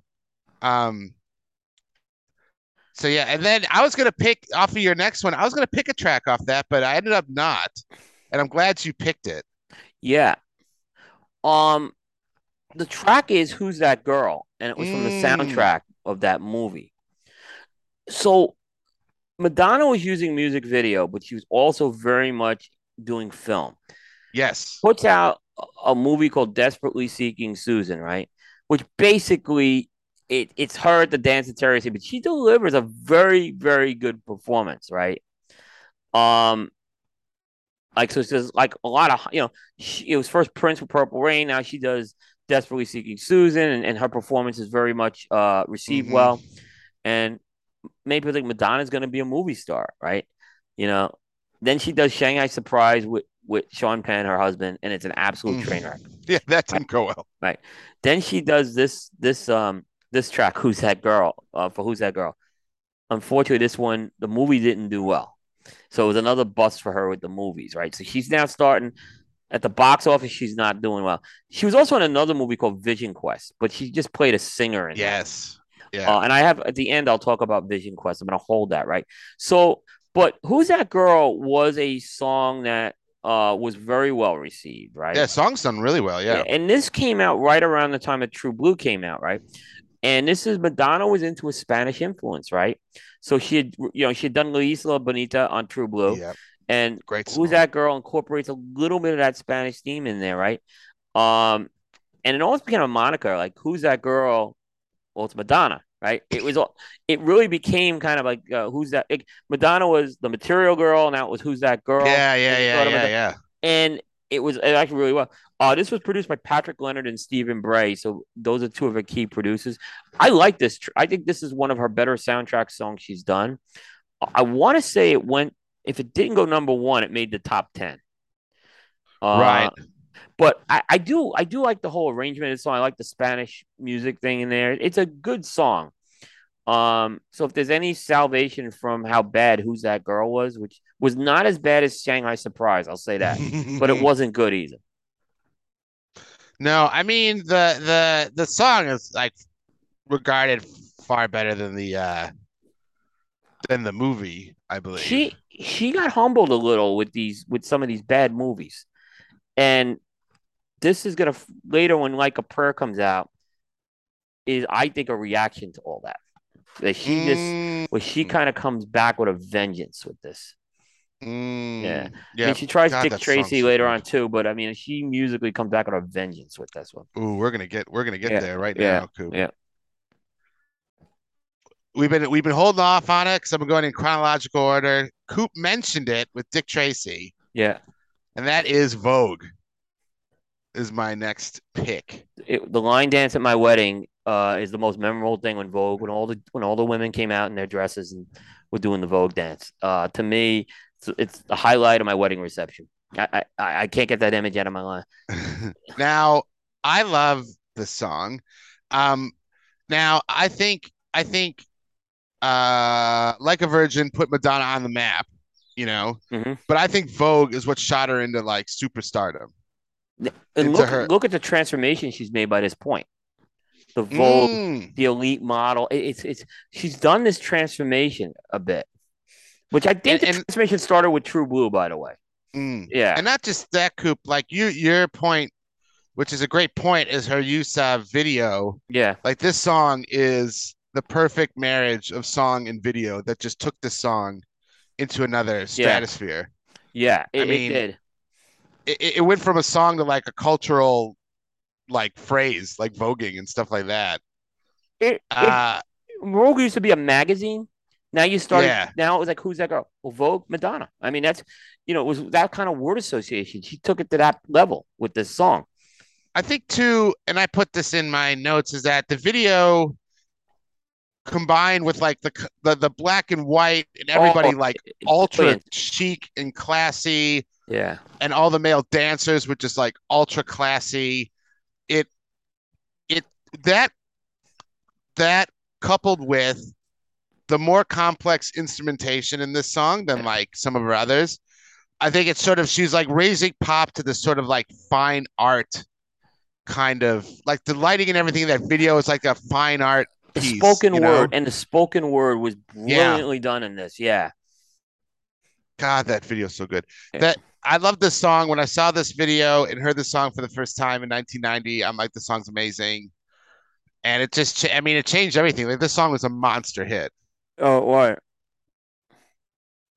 Yeah, So this and sort of like really, really, I think here now I'll get into a bit, you know, I think this was a massive song for her. I don't think she reaches these heights for a long time, but I would say, I mean, I don't know, Coop, like the first part of her career, I would say this is like the high watermark, this song. it This is was. sort of like the peak, I think, Yeah. in this first part of her career anyway. Yeah. By the way, it couldn't help. It was another not good movie, even with Al No, Pacino and that Warren was a bad Beatty. movie. It was a bad movie. Man, So there's so many stars in that movie too, Coop. Warren Beatty and Al Was that Al Pacino. Pacino? eh, Like Dustin Hoffman was in that movie? Yeah, it was Not a good movie. no Dick Van I Dyke saw it in at the the theater though. Kathy Bates is in it. Yeah, it's I saw it. I but went out. I think Vogue made me see but it. this song was money. It was money, Oh, great song. and it did a good transformation of Madonna moving into the night. Like I said, this like you thought Vogue, you thought Madonna. The image at my wedding, I can't get it out of my mind. The women were having so much fun with it. They were singing along with it, and it's just they were into it. They related to that, right? They were relating to that. The guys relate to that because we like the Vogue models and all that, right? So Oh, this song was great song. relatable. Everyone can really enjoy it. It was a feel good song as well. There wasn't a lot of this was a good song where you didn't need the controversy from her either. But she's gonna No. stir up the controversy. So what do you got? What do you got next, Coop? So my song from True Blue, I'm kind of gonna catch up to you. Yeah, you're Is Live to back Tell. there. Right. Okay. So Madonna had really only done one, like she did a ballad called "Crazy for You" from Vision Quest. She really wasn't known as a ballad singer. Um, Live to Tell is a very different ballad. And especially from a female perspective, it Mm-hmm. delivers this haunting ballad with a haunting score behind it that I don't think we've seen from any artist to this point. Where it's haunting. This song it gives you a bit of a chill. It's and they released this song a few months earlier because it turned out that this song was used in a movie her husband was doing called At Close Range, and she was still married to Sean Penn. She Mm. worked with Patrick Leonard on this, and he actually wrote the music for the instrumental piece, and that was going to go into another movie called Fire with Fire. But Leonard presents the track to Madonna, who then wrote the lyrics, right? And it was used in the film. Now, I guess the story was originally she cut a demo of it, but the plan was Sean Penn was actually going to sing these vocals, right? Uh, I'm not judging Sean Penn singing one way or another, but I'll judge it. Come on. but yeah, I think ultimately they ended up going with the demo track with Madonna. They just added a few more drums into it, right? Because there wasn't much of it, right? And Madonna has talked about this song and True Blue. She was looking to start to make that image change at this point. Yeah. She wanted to be considered more mature. Mm, She did not. She was really looking to break away from the stuff from 1983, and this one, I think, delivers it. I remember when this song would come on the radio, it was like it almost was that chilling, and you'd almost want to turn it off because it was a haunting song, but it was so good mm. you couldn't turn it off. Um, and it's again, Madonna could deliver a ballad. And this, like I said, this was odd. It was the first single. This was out before Papa Don't Preach by several Yeah, months. right. Yeah, Okay. yeah, Yeah. yeah, yeah. So Live to Tell. Mm. I am going to skip way ahead. I'm going to go from 1990 to 1998. So for me, after Vogue, nothing really caught my attention. Like I know Erotica was like it got a lot of pub, you know, just the Yeah, like record. it wasn't a great album though. I'll be honest with you. No. No, it wasn't. So and she had a Vita in there, so she's just sort of like around. She had kids. And That's when then she started having came kids. Yeah, it was a different. yeah, and then came Ray of Light Coupe. Oh my God. So Ray of Light comes out, and you'll notice in Madonna's career, you have a career this long, Uh huh. you have a couple comebacks, and you notice there'll be a couple comeback records within her career.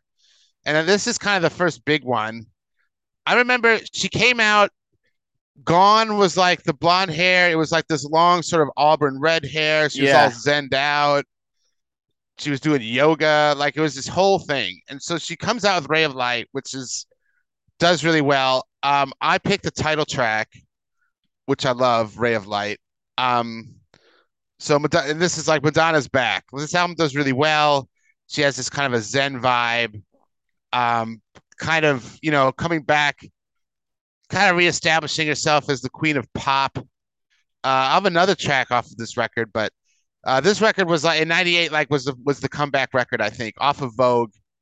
It's sort of like she's back. And this is where she started at this point of her career. Now she was getting to the phase where she was embracing the post disco, the Mm-hmm. electronics, the electronic sound. She was starting to really get into it at this point of her career. From like 98 to like 2006, this Mm-hmm. is that phase she started going through. But this song, again, it became the song from Microsoft. Yeah. This was a like so Mike. If people don't remember, they were promoting Microsoft Windows with this song. This is the girl from Danceteria with the punk look and the bracelets, right? And now her song is like for one of the biggest companies in the world for an operating system at the time was the number one operating system. You couldn't go without hearing this commercial with Microsoft commercial with this.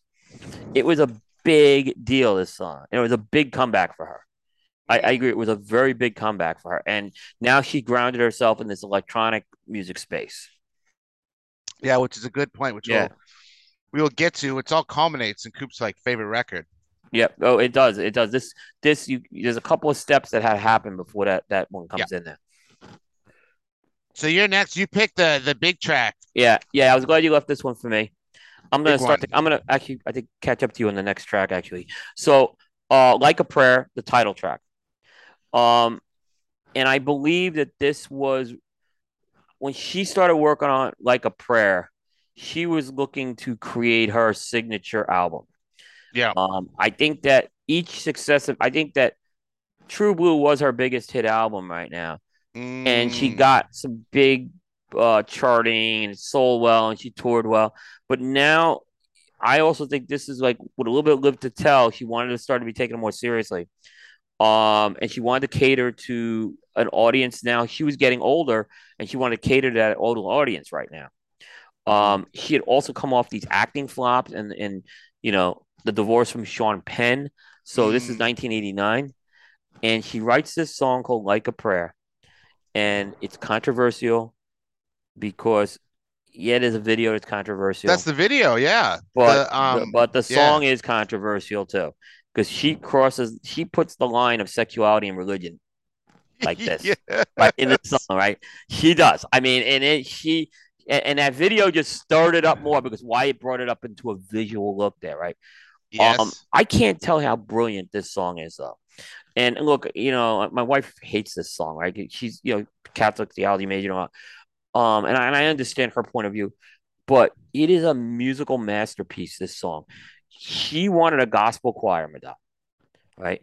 And she wanted this to be an authentic gospel choir, so she brought in Andre Crouch, uh, and him and his choir were brought in for singing and adding the background vocals. Now, Crouch actually went and reviewed the lyrics, and he felt they weren't like. I think he knew what she was doing, but she felt all right. He's not really doing anything that's knocking my religion here, or the message we're trying to do here. So he came in Mm. and did that. And he made that conclusion, and he brought those lyrics in there, or those gospel with that gospel thing at the end, that last minute and a half of the song, Hmm. which is unbelievable. Uh, Patrick Leonard was the producer. Apparently, Madonna was such a perfectionist with this that they fought like cats and dogs with this one. So she didn't fire him, but there was a lot of heat in the studio at that point with these two. But this song becomes one of her biggest hits, Yeah. and I thought it was really unusual that, like, you know, only about 5 years earlier she has "Like a Virgin," and then they come out with Mm. a song called "Like a Prayer." Yeah. Yep. You don't see artists do something, and the songs Do really that. aren't Yeah. anything related, other than if the theme of sexuality once in there. But we also talked, Dave. You mentioned "Express Yourself." Madonna was also at this point of her career. She wanted to express what she felt. I'm going to express, and she wanted to put sexuality and religion into the crosshairs, and that's what she did. And but you can't argue the music of that like a prayer. It's just amazing. It's just so Oh much to it. yeah. It's some great. It's just it was well done, well engineered, well Yeah. arranged. It's just, yeah, spot on. No, excellent Yeah, pick. yeah, I I don't think too. We touched on the video thing for people that weren't around then. Like I cannot stress how controversial this video was yeah, because like it had the whole thing. It had like burning crosses yeah. um in it, which is not good. And she had, I think she was kissing like some black saints in it as well. Something And that, like, yeah, but they weren't. Yeah, and it it was like was. burning crosses. It was this whole thing. And She. the video was, I just looked it up real quick just to make sure I'm remembering it correctly. The Vatican condemned the video. Oh yeah, the Vatican. And Pope John Paul was not happy with this thing. no, but I don't think it's hard to sort of put for people that weren't around, it's hard to accurately describe like how controversial this video was. Yeah, and I'm Because it not was great. huge news, Coop, this video. And you understand, videos back then were a big deal in the 80s. Yeah. Like, everyone was expected to do a video, and if your video was seen by everyone at one point or another, MTV was playing videos, right? Um, to me though, that video with Madonna dancing with the gospel choir, to me, that's Yep. the image I have of that video, and she's hugging those kids, and the gospel choir is happy. To me, that scene of her dancing with the gospel choir, her getting put into the coffin freaked me out a little bit, but Right. coming out of the I, coffin, I said, I I think you listen to the song, which is a great song. And if you weren't around then for the video, you hear the song, you're like, oh, what's so controversial about that? yeah, But it was the video is what yeah. did it. Oh, and by the way, she's wearing her nightie in this song in the church. Well, So you know, yeah, of that's the other thing. course. She's wearing a nightie, and she has Why wouldn't but you? yeah, and now she has the dark hair in this one too. So yeah, Yeah. but to me, I love that part where she is dancing with the choir, and it was about expressing herself in this. So, but yeah, this was probably the most controversial part of her career. I think Oh, it was by this one. far. Yeah, I mean, I think yeah, anyway. Uh, but yeah. So no, great track. Love yeah, that track. yeah. I do too. So I had Ray Light. We did that. I'm gonna go back to that record, and this is kind of a deeper cut. This is Ashanti Ashanti, and Okay. it's off Ray of Light. It's a Hindu prayer, a Hindu Sanskrit prayer. Now, the reason I picked it is because of what it's going to set up. So Cooper already touched on it. She's doing a lot of like experimentation with like, sort of your like club sort of synth electro stuff on this Right. record. And this is like no more evident than like this song, right? It's sort of like a trance dance track. It's got all this like industrial techno with some Yep. tabla drum. Uh-huh. It is very dance club focused. And it's Madonna moving not just from the queen of pop, but like how she started, like what you were saying, Coop, going back to being the queen of the dance floor as well, which Yeah. is going to set up perfectly for the next album or Yeah. the albums coming up. Yeah, I was But coming. it sort of shows, like Coop was saying before, she's a lot like David Bowie in a way that she's sort of like always a bit ahead of the curve. Yeah. Like she's always on the front end and evolving. And this song, I think, is a good example of that, which is going to really pay off later. But that's why I picked it. It's a deeper cut, but it kind of shows the style that she's moving into. Madonna liked to touch on religion. All right. She Mm-hmm. obviously touches on it with like a prayer. She touches on it with this, and she's gonna touch on it when we get to confessions with Isaac. So I Mm-hmm. mean, she touched on this a lot. She wasn't afraid to touch on it, which I found very interesting. If you want to say Papa Don't Preach kind of has, you know, I can understand. It's not really religion, Yeah, but it hits on a morality type of thing but too. she always, it's like her core themes are like religion, sex, and like women's agency. Yep. Like those are like, you can just like rotate those around. Yeah. They're sort of all over, they're sort of like everywhere. Yeah. Ooh, let's get to your next So one I here, Coop. jumped ahead. I jumped ahead to 2000 because Dave had You covered all did. this, right? You've passed me. Right, right. And he took Dick Tracy from me too, but I'm not gonna get mad at him on that. Oh But I God. really couldn't justify putting anything from erotica on there, to be honest with you. So I was like, so I go Mm, to Ray of Light was another one, but 2000 music comes out. And Dave, you yep. nailed this perfectly. She was starting to get back to some, she was kind of remembering her roots, okay? Danceteria, the club scene. But now we're heading into the 21st century Yep. and she's kind of getting with the times, right? Mm, So what's with the times? Electronic music is on the rise right now. So we're seeing a big rise in electronic music, and music was a song that very much used the electronic music sound. Mirwaj Ahmadzazi was the French mm-hmm. DJ she brought in to be the producer, and so Mirwaj is a these DJs again. By this point, DJs were becoming much more important, where they were really Mm, playing a role in terms of shaping the direction of production.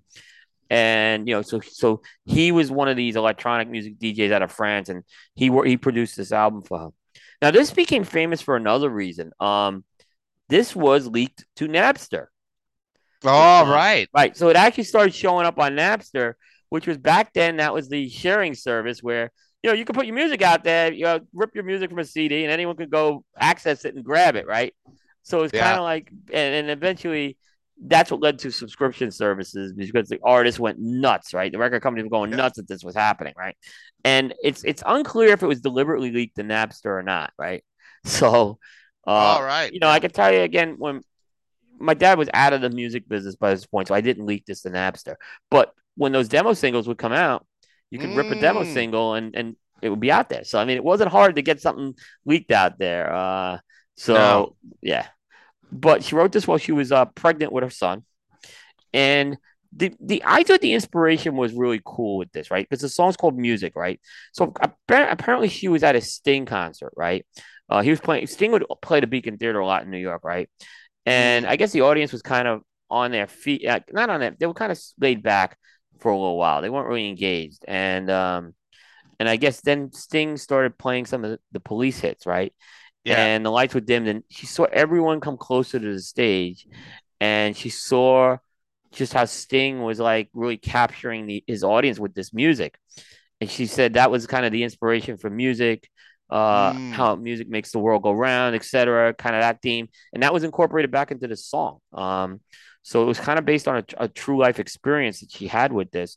I think this song gets a little underrated. Like I said, I think it was a very important part of her evolution as well, as she started to kind of, like I said, she's making a journey that's going to culminate. She's getting back to her roots a little. But at the same time, she's not, she's doing more. Again, I think her music's more mature, her lyrics are more mature by this point as well. Good pick. Yeah. No, I Yeah. like that. Now I'm just gonna take one track off of this record, and then I'm not gonna say a whole lot. I'm gonna clear the runway for Coop here, Yeah. which the next. So, in my opinion, her next comeback record is Confessions on a Dance Floor in Yeah. 2005, which A is like the best name for an album ever, Yep. and B is like a huge comeback for Madonna. Now I picked not the biggest track off the record, but a big track, and that's the track "Sorry." Um, Great track. Great track. yeah.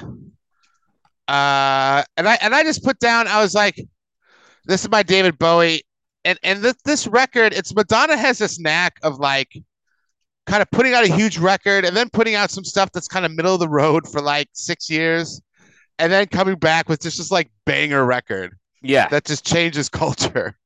So she kind of has this like she's constantly like reinventing herself on these records, and this is a huge record. Um, and by now, just to put it in perspective, by the time she puts this out, she's been putting out music since like your single you picked Coop since '82. She's like almost at 25 years at this point. Yeah, and she's just turning them over, and it's a huge record. I'm gonna back out of the way for Coop here because I know how much he loves this record. So Yeah. No, so I'll let you go. All right, and actually, just to Dave, this was the second single released off Confessions, right? So Yeah. it is an amazing track. It was the Oh third yeah. track. It was the third track on the in the pecking order of the songs. Um, I wish you guys could. In my opinion, I probably could have picked the whole Confessions on a Dance Floor That's album, right. and the reason is it's a continuous flow. So the album is continuous. Is this is one you don't want to play this on you really don't want to play this on Spotify. You want to have the Yeah. copy because it's kind of set up like a club, like a DJ. There's no breaks with the songs. Mm. She was at this point. We talked about getting back to her roots. She wanted to go back to the pre-Danceteria days. Okay, she was Right. looking at which she hadn't tackled. He came in the post disco era, but there was a little bit of a '70s revival going around in the mid 2000s. I remember I went to Vegas, right, and they opened a MGM Casino opens up Studio 54 nightclub where they're playing all this '70s disco music, right, in the nightclub there, right, and I thought it was amazing, Mm. and it was packed this place, right, just like the old Studio 54. So there was this revival going on. So she's like, I want to capture this, right, and Confession on a Dance Floor was that album. She teams with someone by the name of Stuart Price. So, but she wasn't gonna like she recreates a disco sound, but in my opinion, it still has the Madonna stamp on this thing, right? Mm. In my opinion, the song I'm picking is "Hung Up." It's the greatest pop sample ever Oh. done. Yep. Yep. Um, Yep. it's the greatest post disco album ever done, and it's a top five album overall for me. I mean, I remember she launched this album on Sirius XM. Actually, it was just XM back then, I believe. And I'm listening to this in the car. They're doing a live like first listen to this thing, and I'm like, I'm like, holy shit! I'm getting transferred back to like my days in Brooklyn in 1977. It was that good. But let's talk about Hung Up, right? Because the key thing is, and I think we've talked a little about this story. She had she did, "Gimme Gimme Gimme," "A Man After Midnight's" a ABBA song. And it kind of is.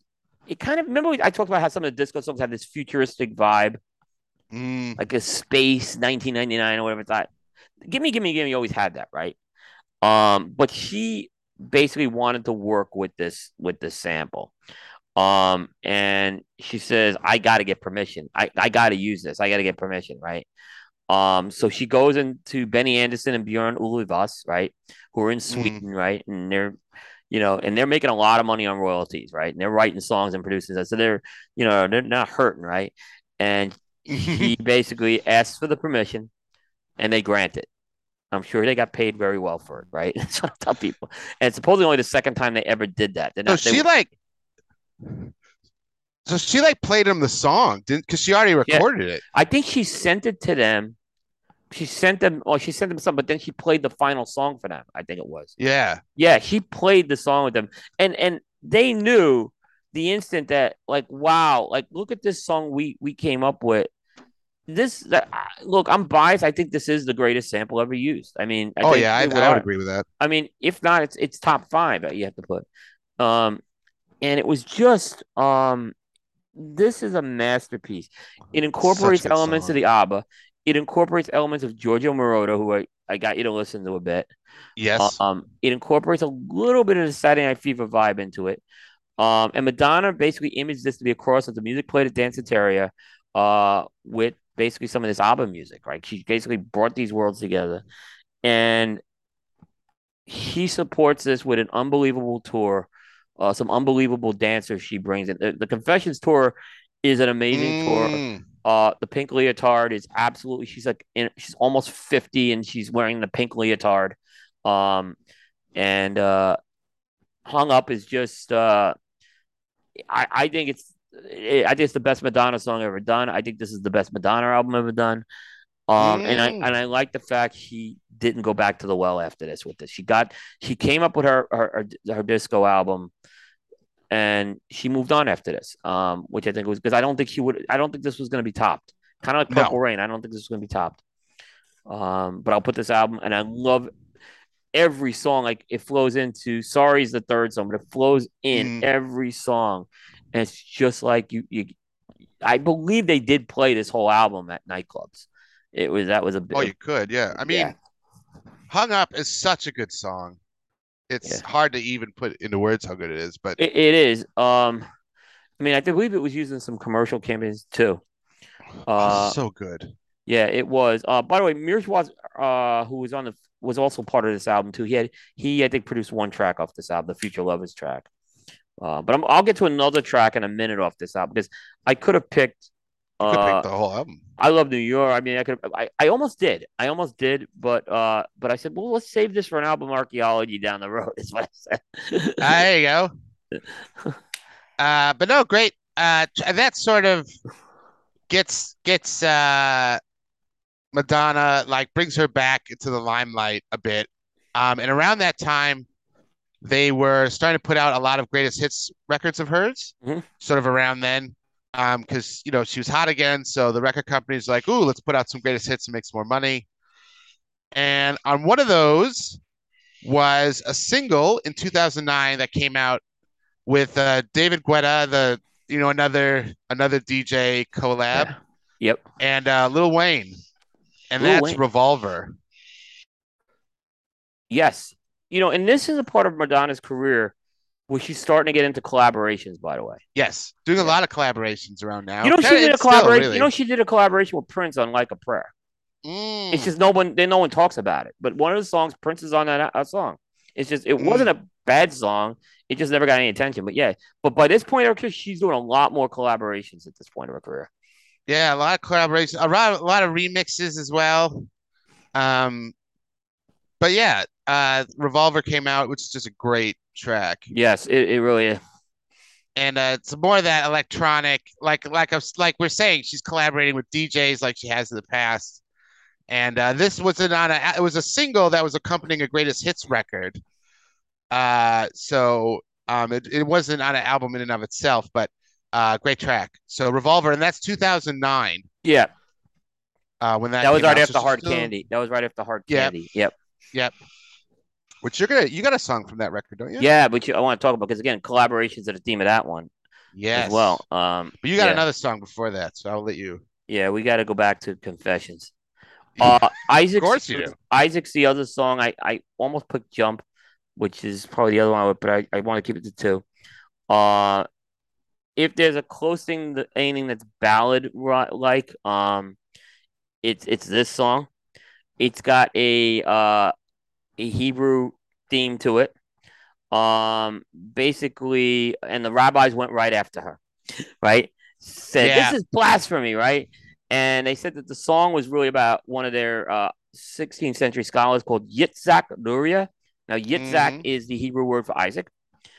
In reality, the song was named after the featured vocalist who sings with her, Yitzhak Sinwani, right? And he sings parts of a Yemenite Hebrew poem called Ninahu throughout the song, which I guess references the whole biblical story of Abraham and Isaac. Madonna's like, you rabbis are attacking me. You don't even know. You didn't even listen to the song. You're attacking me, thinking it's about this guy Yitzhak Luria, and it's not, right? She was Mm. really, and I'll back Madonna on this one, right? I think she was really trying to highlight this Hebrew artist, right? I think it Mm. was a unique way to do it in this disco album. And I'll even go a step further to say this. You know, I always said that New York City was the epicenter of the disco movement. You do have a large Mm. disco population. You got a Jewish population in New York. I totally see this song fitting in with it. And she takes this Hebrew vibe and she puts a disco into a disco album. It's Mm. brilliant. It's brilliant. And like I said, the rabbis were wrong in this case. I'm going to say the rabbi, and maybe someone, I'm sure someone will argue with me on that. Maybe who's more educated in this, but I don't think that was the intent of anything more. I don't think she was trying to cross the lines here with this one.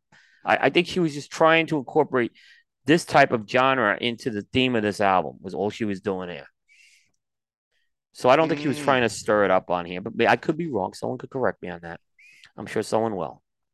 But it's a great song. It gets underrated. It's one of the later tracks on the album, but it's a great track. Mm. Nice. Nice confessions. Yep. Go over there. So for my last song, I went off an album I just started listening to and doing the show, really, trying to listen to some of her later stuff. And the album is MDNA, which came out in 2012, which we're just talking about Hung Up and Confessions. And this is a far cry from the disco on that record because you're getting into some really edgy, drug fueled clubbing in this one.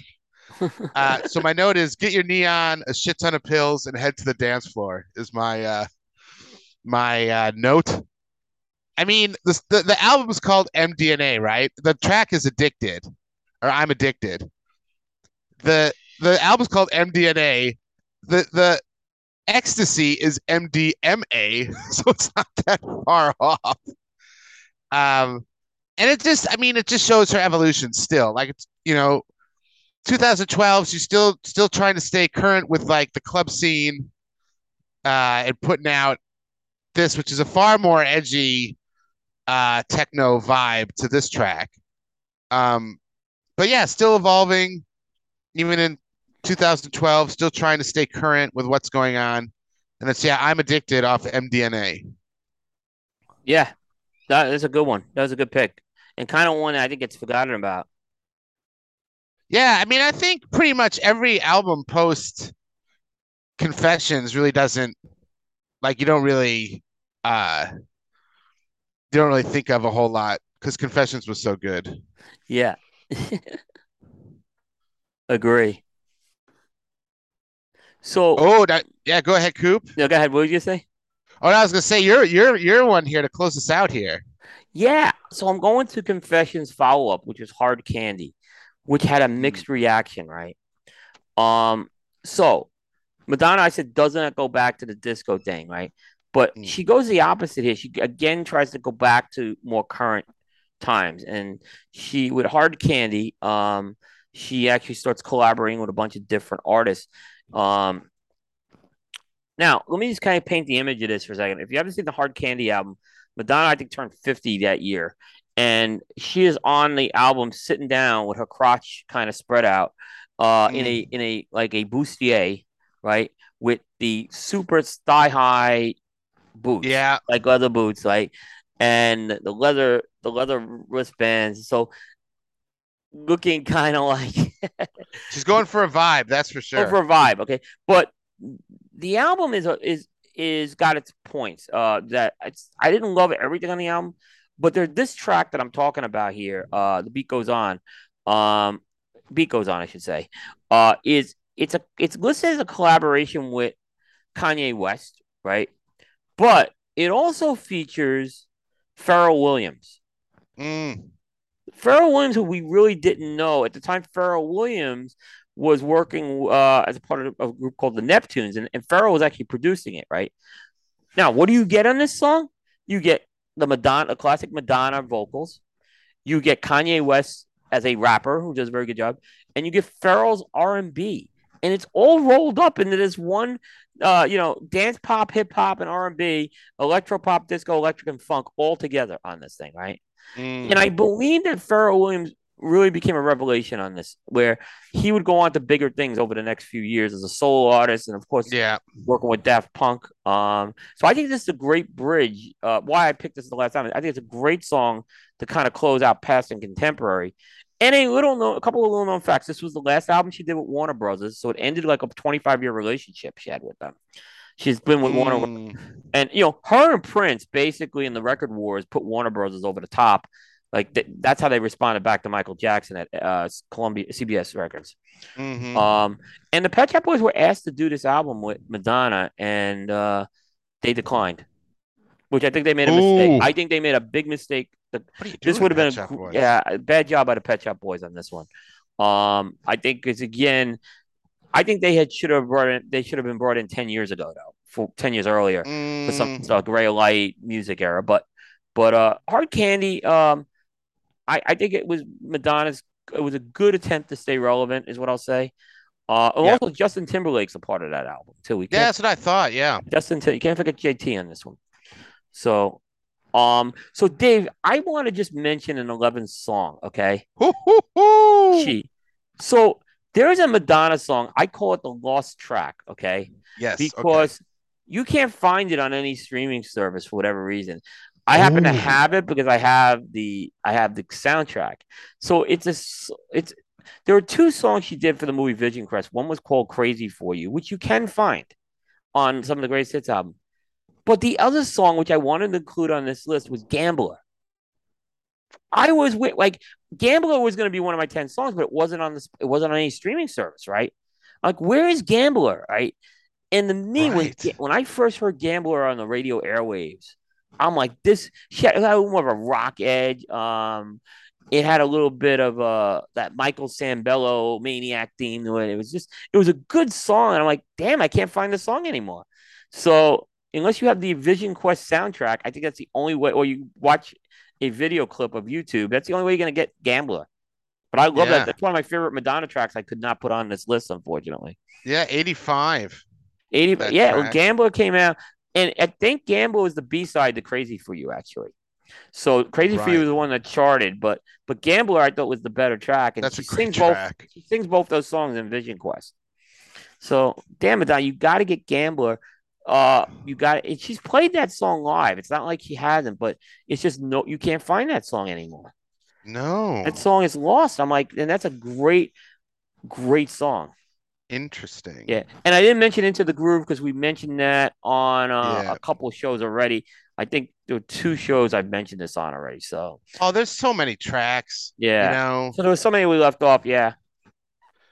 Um, so final thoughts. So first, how'd the cigar go? How you Oh, doing? this is fantastic. It's got these nice sweet chocolate notes, a little bit of just enough spice, medium bodied. Um, Combustion's perfect. Love Madrina is a great line. Nice amount, What size is that again? it's a five What by size you 52 have? Robusto. Okay. Yep.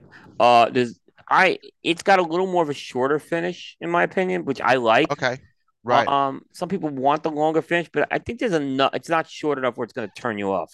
But I like a Yeah. short finish here, so really enjoying. I just love Dapper is something we have to get more into your Mm, hands because I think yeah. it's a brand you'll fall in love with. I've gotten some. I think Neptune carries it. I've had that line, I think. I gotta get more though. I haven't had it in a while. Yeah, But it's quite good. It's yeah, very good. yeah. Neptune Um, I think carries the Dapper stuff. Yeah, I think they do. I gotta get more. My SBC 20, excellent. Now this is I've had the 16 and the 18. This is a really thin barber pole like those. It's so good, Coop. I mean, it's got enough of a spice kick for you in the beginning, but then it's just so rich and creamy. It's got a bit of a punch. It's a meaty cigar, Yeah. but it is so good. I love the 18. You gave me you just sent me the 20, so I haven't smoked it yet. Yeah. Catching up with the oral surgery, but yeah. It's good. If you like the other ones, you're gonna like it. I mean, it's sort of he's trying to capture the same sort of thing in the Wojak in the War Bear, Uh-huh. but in this size, this sort of like Corona size, it is so good. Yeah. No, it's a good SPC is a very good LE. Yeah, and Yeah. its construction's I should excellent. say Like I it's a have great smoked one. that. I smoked an unbanded version of that You when I was down did there. Yeah, so it's a very good cigar. at Yeah. Media Compound. Did you have it? Maybe. No, when I went down to Hustler, they gave it to Oh, me. that was Bangarang. You had at Media Compound, I think. Yeah, we had Bang around the media compound. Yeah. But yeah. Oh, I mean that just the Bangarang and the Shepherd too. Like I would say, Postania and Mike. Like the LEs he's putting out are amazing. Like he hasn't had like if you look at the Bangarang, the Shepherd, and then the SBCs, like they're all winners, really. Except Aaron Loomis didn't like the box press and it's McTavish, and they let him know it. Hey, hey, And then they that's called him out. fine. Then they did a whole show on it. I'm saying LEs, man. Yeah, Like yeah, the yeah, I and they're I mean they're just wrong. You can be wrong. yeah. They're just Yeah, wrong. that's It's right. good. That's right. But yeah, but Mike can really source some good LEs, man. Yeah, I I mean, I mean, think they've been patient. They don't rush them. mm. They wait till they get to the tobaccos and everything. I mean the one thing I do have to say though is they're hard to find. So if you see them, buy them is my recommendation Yeah, because they go quickly. And Mike has the sort of thing. Now he has the Shepherd on his site on Hustler, but he has sort of an ethos where he if he has it in brick and mortar, he honors the brick and mortars and doesn't try to undercut them by putting them on his site, if that makes sense. So he wants yeah. them to sell at the He's brick and so mortar he sends it to the first. brick and mortars first. Yes, and sometimes he'll give up his allocation. I believe.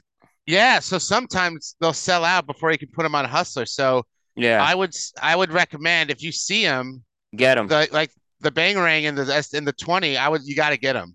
You got to buy them like ASAP. I don't care what you do to get the money. Yeah, You got to get them. I agree.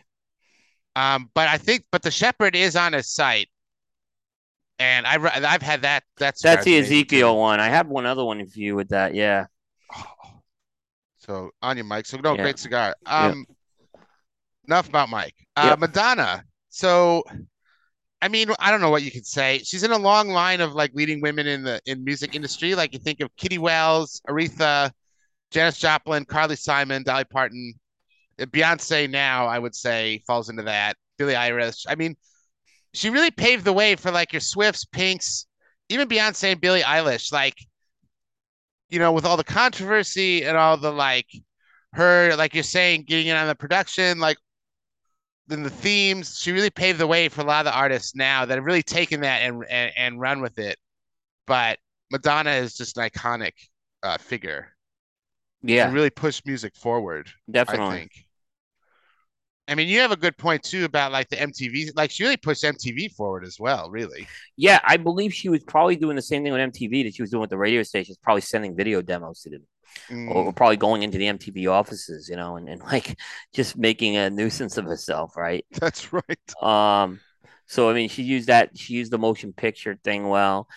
She fell into a little bit of that video trap Yeah. with the movie video, like soundtrack videos are usually awful because Yes. it's like they're trailer clips, right? So she Yeah. fell a little bit into that, I think, and I think there was something lost with. Then with Live to Tell, they tried to change it a bit where they separated. They did a little bit of a separating, but for the most part, she kept. I kind of used the moniker for her. Excuse me, the moniker like Howard Stern's the king of all media because of all the platforms he's engaged over the years. She's kind of like Mm, the queen of all media in a lot of ways because she mm. she she went and every platform, even if that Napster leak was leaked was well, forget the Napster Mm, leak was important because that song was a song we heard music on Napster. That's how we were hearing that song, right? So, but I think in the end, the music always saved the day with her because she yeah. had solid music. Sometimes her departure from previous album worked, and there were a couple of times it didn't. Like with Erotica, it didn't work. Hard Mm, Candy was an interesting one. I don't know why it didn't work. Hard Candy should have been one that was much better received, mm. in my opinion. Um, but and the other thing that people don't realize, she became very much a very hardworking live performer. Oh Uh, yeah. Her concerts are not concerts; they're entertainment. Um, there's incredible choreography that she does all of that with.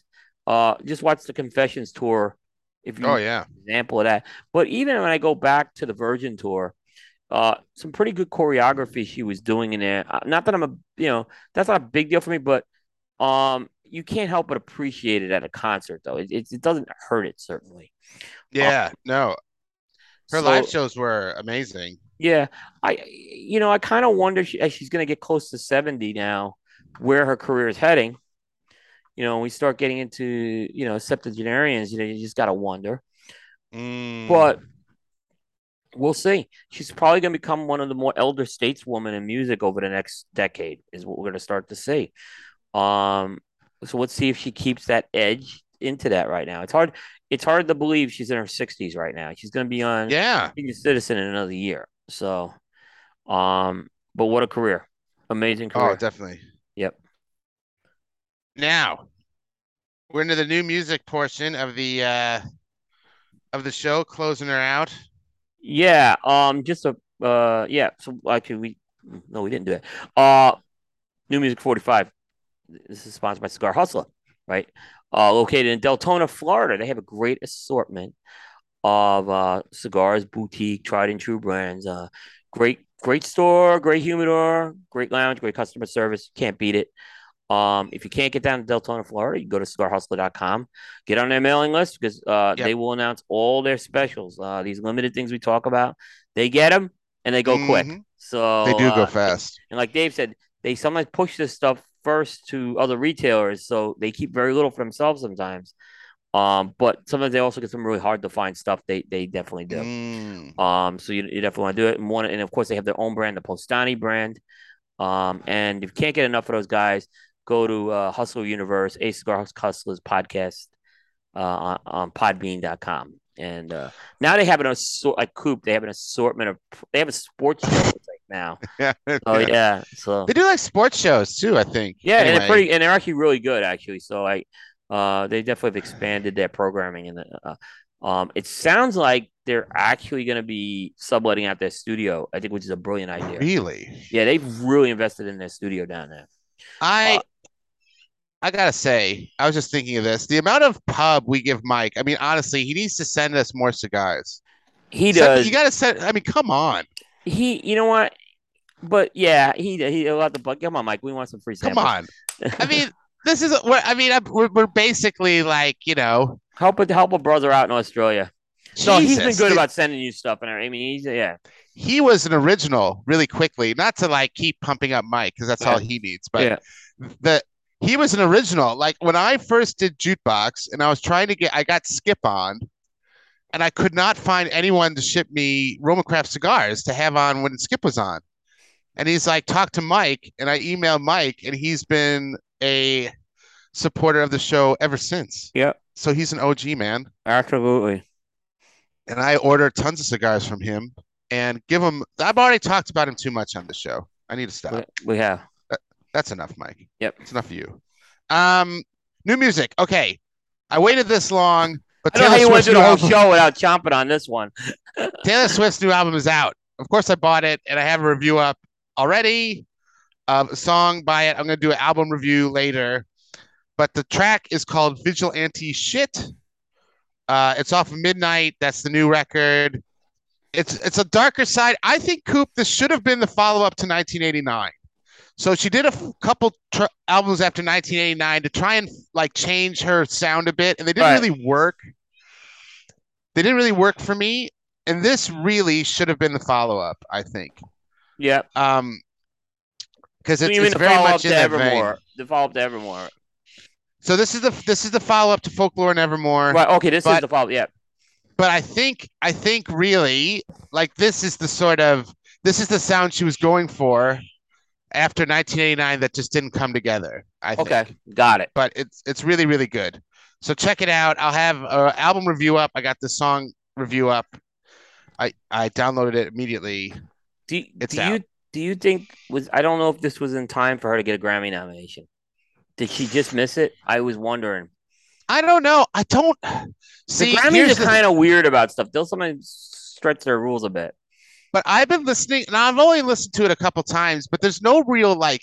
It's a great record. Like I love the record, but there's no like banger radio hit on it. I don't think. So I don't know how much Grammy pub it would get, to be honest. Yeah. But it's a great record. Have a listen. Um, Another long-awaited record is MIA has put out a record, Mata, and she hasn't put out a record since 2016. So people are really excited about this. The track I chose is called "The One." It's a great track. It's good to see her back with the record. A lot of her fans are very excited for that. So check that out. And because of MIA, I got Album Archaeology. Check out like the first record that really broke her to the world, and that was Kala, that had Paper Planes on it, which is like the song most people know. But it's a great record, so check that out from Album Archaeology. And Coop has an Album Archaeology. Yeah, it's a. I don't know if it's a bonus of what was the song of the album, right? So I'll do both, right? Um, Mm-hmm. I've been wanting to talk about this for weeks, and I just kept Oh, put geez. right. So this came out a couple months ago, but Shaggy and Sting Yes, are back together. Okay, and I should have mentioned this when we were talking about them a couple weeks ago, but we actually were, yeah. it's more of a Sting has just produced a Shaggy album of Frank Sinatra covers. It's called "Come Fly with Me," right? So it's COM Mm. Fly WIDMI. And they, but Okay. right. And the song I'm telling everyone to check out is the title track "Come Fly with Me." Shaggy spin on Frank Sinatra would do Old Blue Eyes proud. I think he'd like it. I think I mean, maybe he'd resist it a little at first, but it's great. Sting also collaborates on one of the tracks. You make me feel so young. So it's a nice. I think it's a nice thing. It's again kind of showing. Apparently, Shaggy and Sting were gonna do a full album, a second one, and I don't know. The pandemic All put it off, right. is what they said, right? But I think they were able to get part of this done, and so I don't know if they are gonna get back together for another album. I hope they do, for sure. There is another Shaggy album that's supposed to be coming out this year, so that has it was supposed to come out earlier in the year, and I don't know what the delay is. So Mm. so so yeah, come fly with me. I think I said Shaggy does the chairman of the board proud on this one. Yeah, I mean, there's a long line of reggae covers that are really good. I mean, it brings me back to Toots and the Maytals doing Country Road by John Denver, which is really good. Yeah, So yeah, this sort of fits into that tradition. So I'll be excited to have a listen. and I'll just say it's kind of Shaggy is he's got his own like vibe of reggae is what I'll just say. He It's like does. it's like Shaggy reggae, and I don't know what else you could call it. It's a very unique spin he does. It's not he's not pure reggae, but he puts his own unique spin on it, and No, it's a bit of dubstep. It's a bit of yeah. R&B. It's kind of a bit of everything, really. Yeah, I mean, it Bit of wasn't pop. me has a lot of R&B mixed in with that. Yeah, yeah, It's yeah, more. I would put that actually more as an R&B song than a reggae song. yeah, While the Christmas album is much more reggae that he yeah. does. Yeah, Not great. yeah. Great pick. I'm surprised you've been sitting on that for so long. I about 5 times, and then I stoned out a couple times, and just I said I got to get this one out here because it came out like before the summer. This one, it's been out for a Mm. while. So like yeah, so but no, we'll check it out for sure. All right. That's it. Just That's all I got. before we close out, if you are following the world of sports, I'm just gonna say what things are right now. The New York Yankees are down 2-0 to the Houston Astros in Game Three. That series is done. Surely, like Yeah, they're done. They're if cooked. they lose, they're. I mean, the Yankees have been just flat as a pancake. So yeah, it's Cooked. 2-0. We're in the top of the sixth inning as this goes. And the other thing is our friend Skip Martin's Texas Longhorns are in a huge battle with Oklahoma State, tie at 34 late in the fourth quarter or midway through the fourth quarter. So we'll check that. Wow. By the time you listen to this, those games would have been decided already. Yeah, let's see what else we got. There's another one that I was looking at that was like it was a bit crazy. But yeah, this yeah, skips. Oh, I was looking for Oklahoma. They're not playing, I don't think. Seth is off the hook. Yeah. They're off the hook this week, Seth. So he's got his own problems with. Well, at least Baker's not playing this week. So Yeah. Seth you got send Seth some cigars, man. all right. Down in the dumps, man. No, I know. Tough year for him. Tough year for him. His coach departs and the program falls apart. So yeah, Yeah. that's Yeah. what's work. Yeah. But it's funny. Just to close this, fake Alan Rubin was telling me how Steve Sarkisian can't coach at Texas or anything like that. He's starting. I think he's starting to get Oops. that program in the right direction. So, it takes a couple years to clean up from your previous coach. That's all it is. Well, they just So blasted Oklahoma. That was nuts. that was ugly. So, all right. So, but that's gonna wrap up. This was a fun show to do, the Madonna show. Stay tuned Mm-mm. to our Facebook page, and obviously scarjukebox.com. We'll announce the next show and the date here. We've had a few shows in a row we've been able to do, which is great. So we've had 3 solid shows. So thanks to our audience again for listening as well. But that's going to wrap up Primetime Jukebox into the episode 82 into the annals of history for this mid October edition. We'll see everybody next time. Take care, everybody.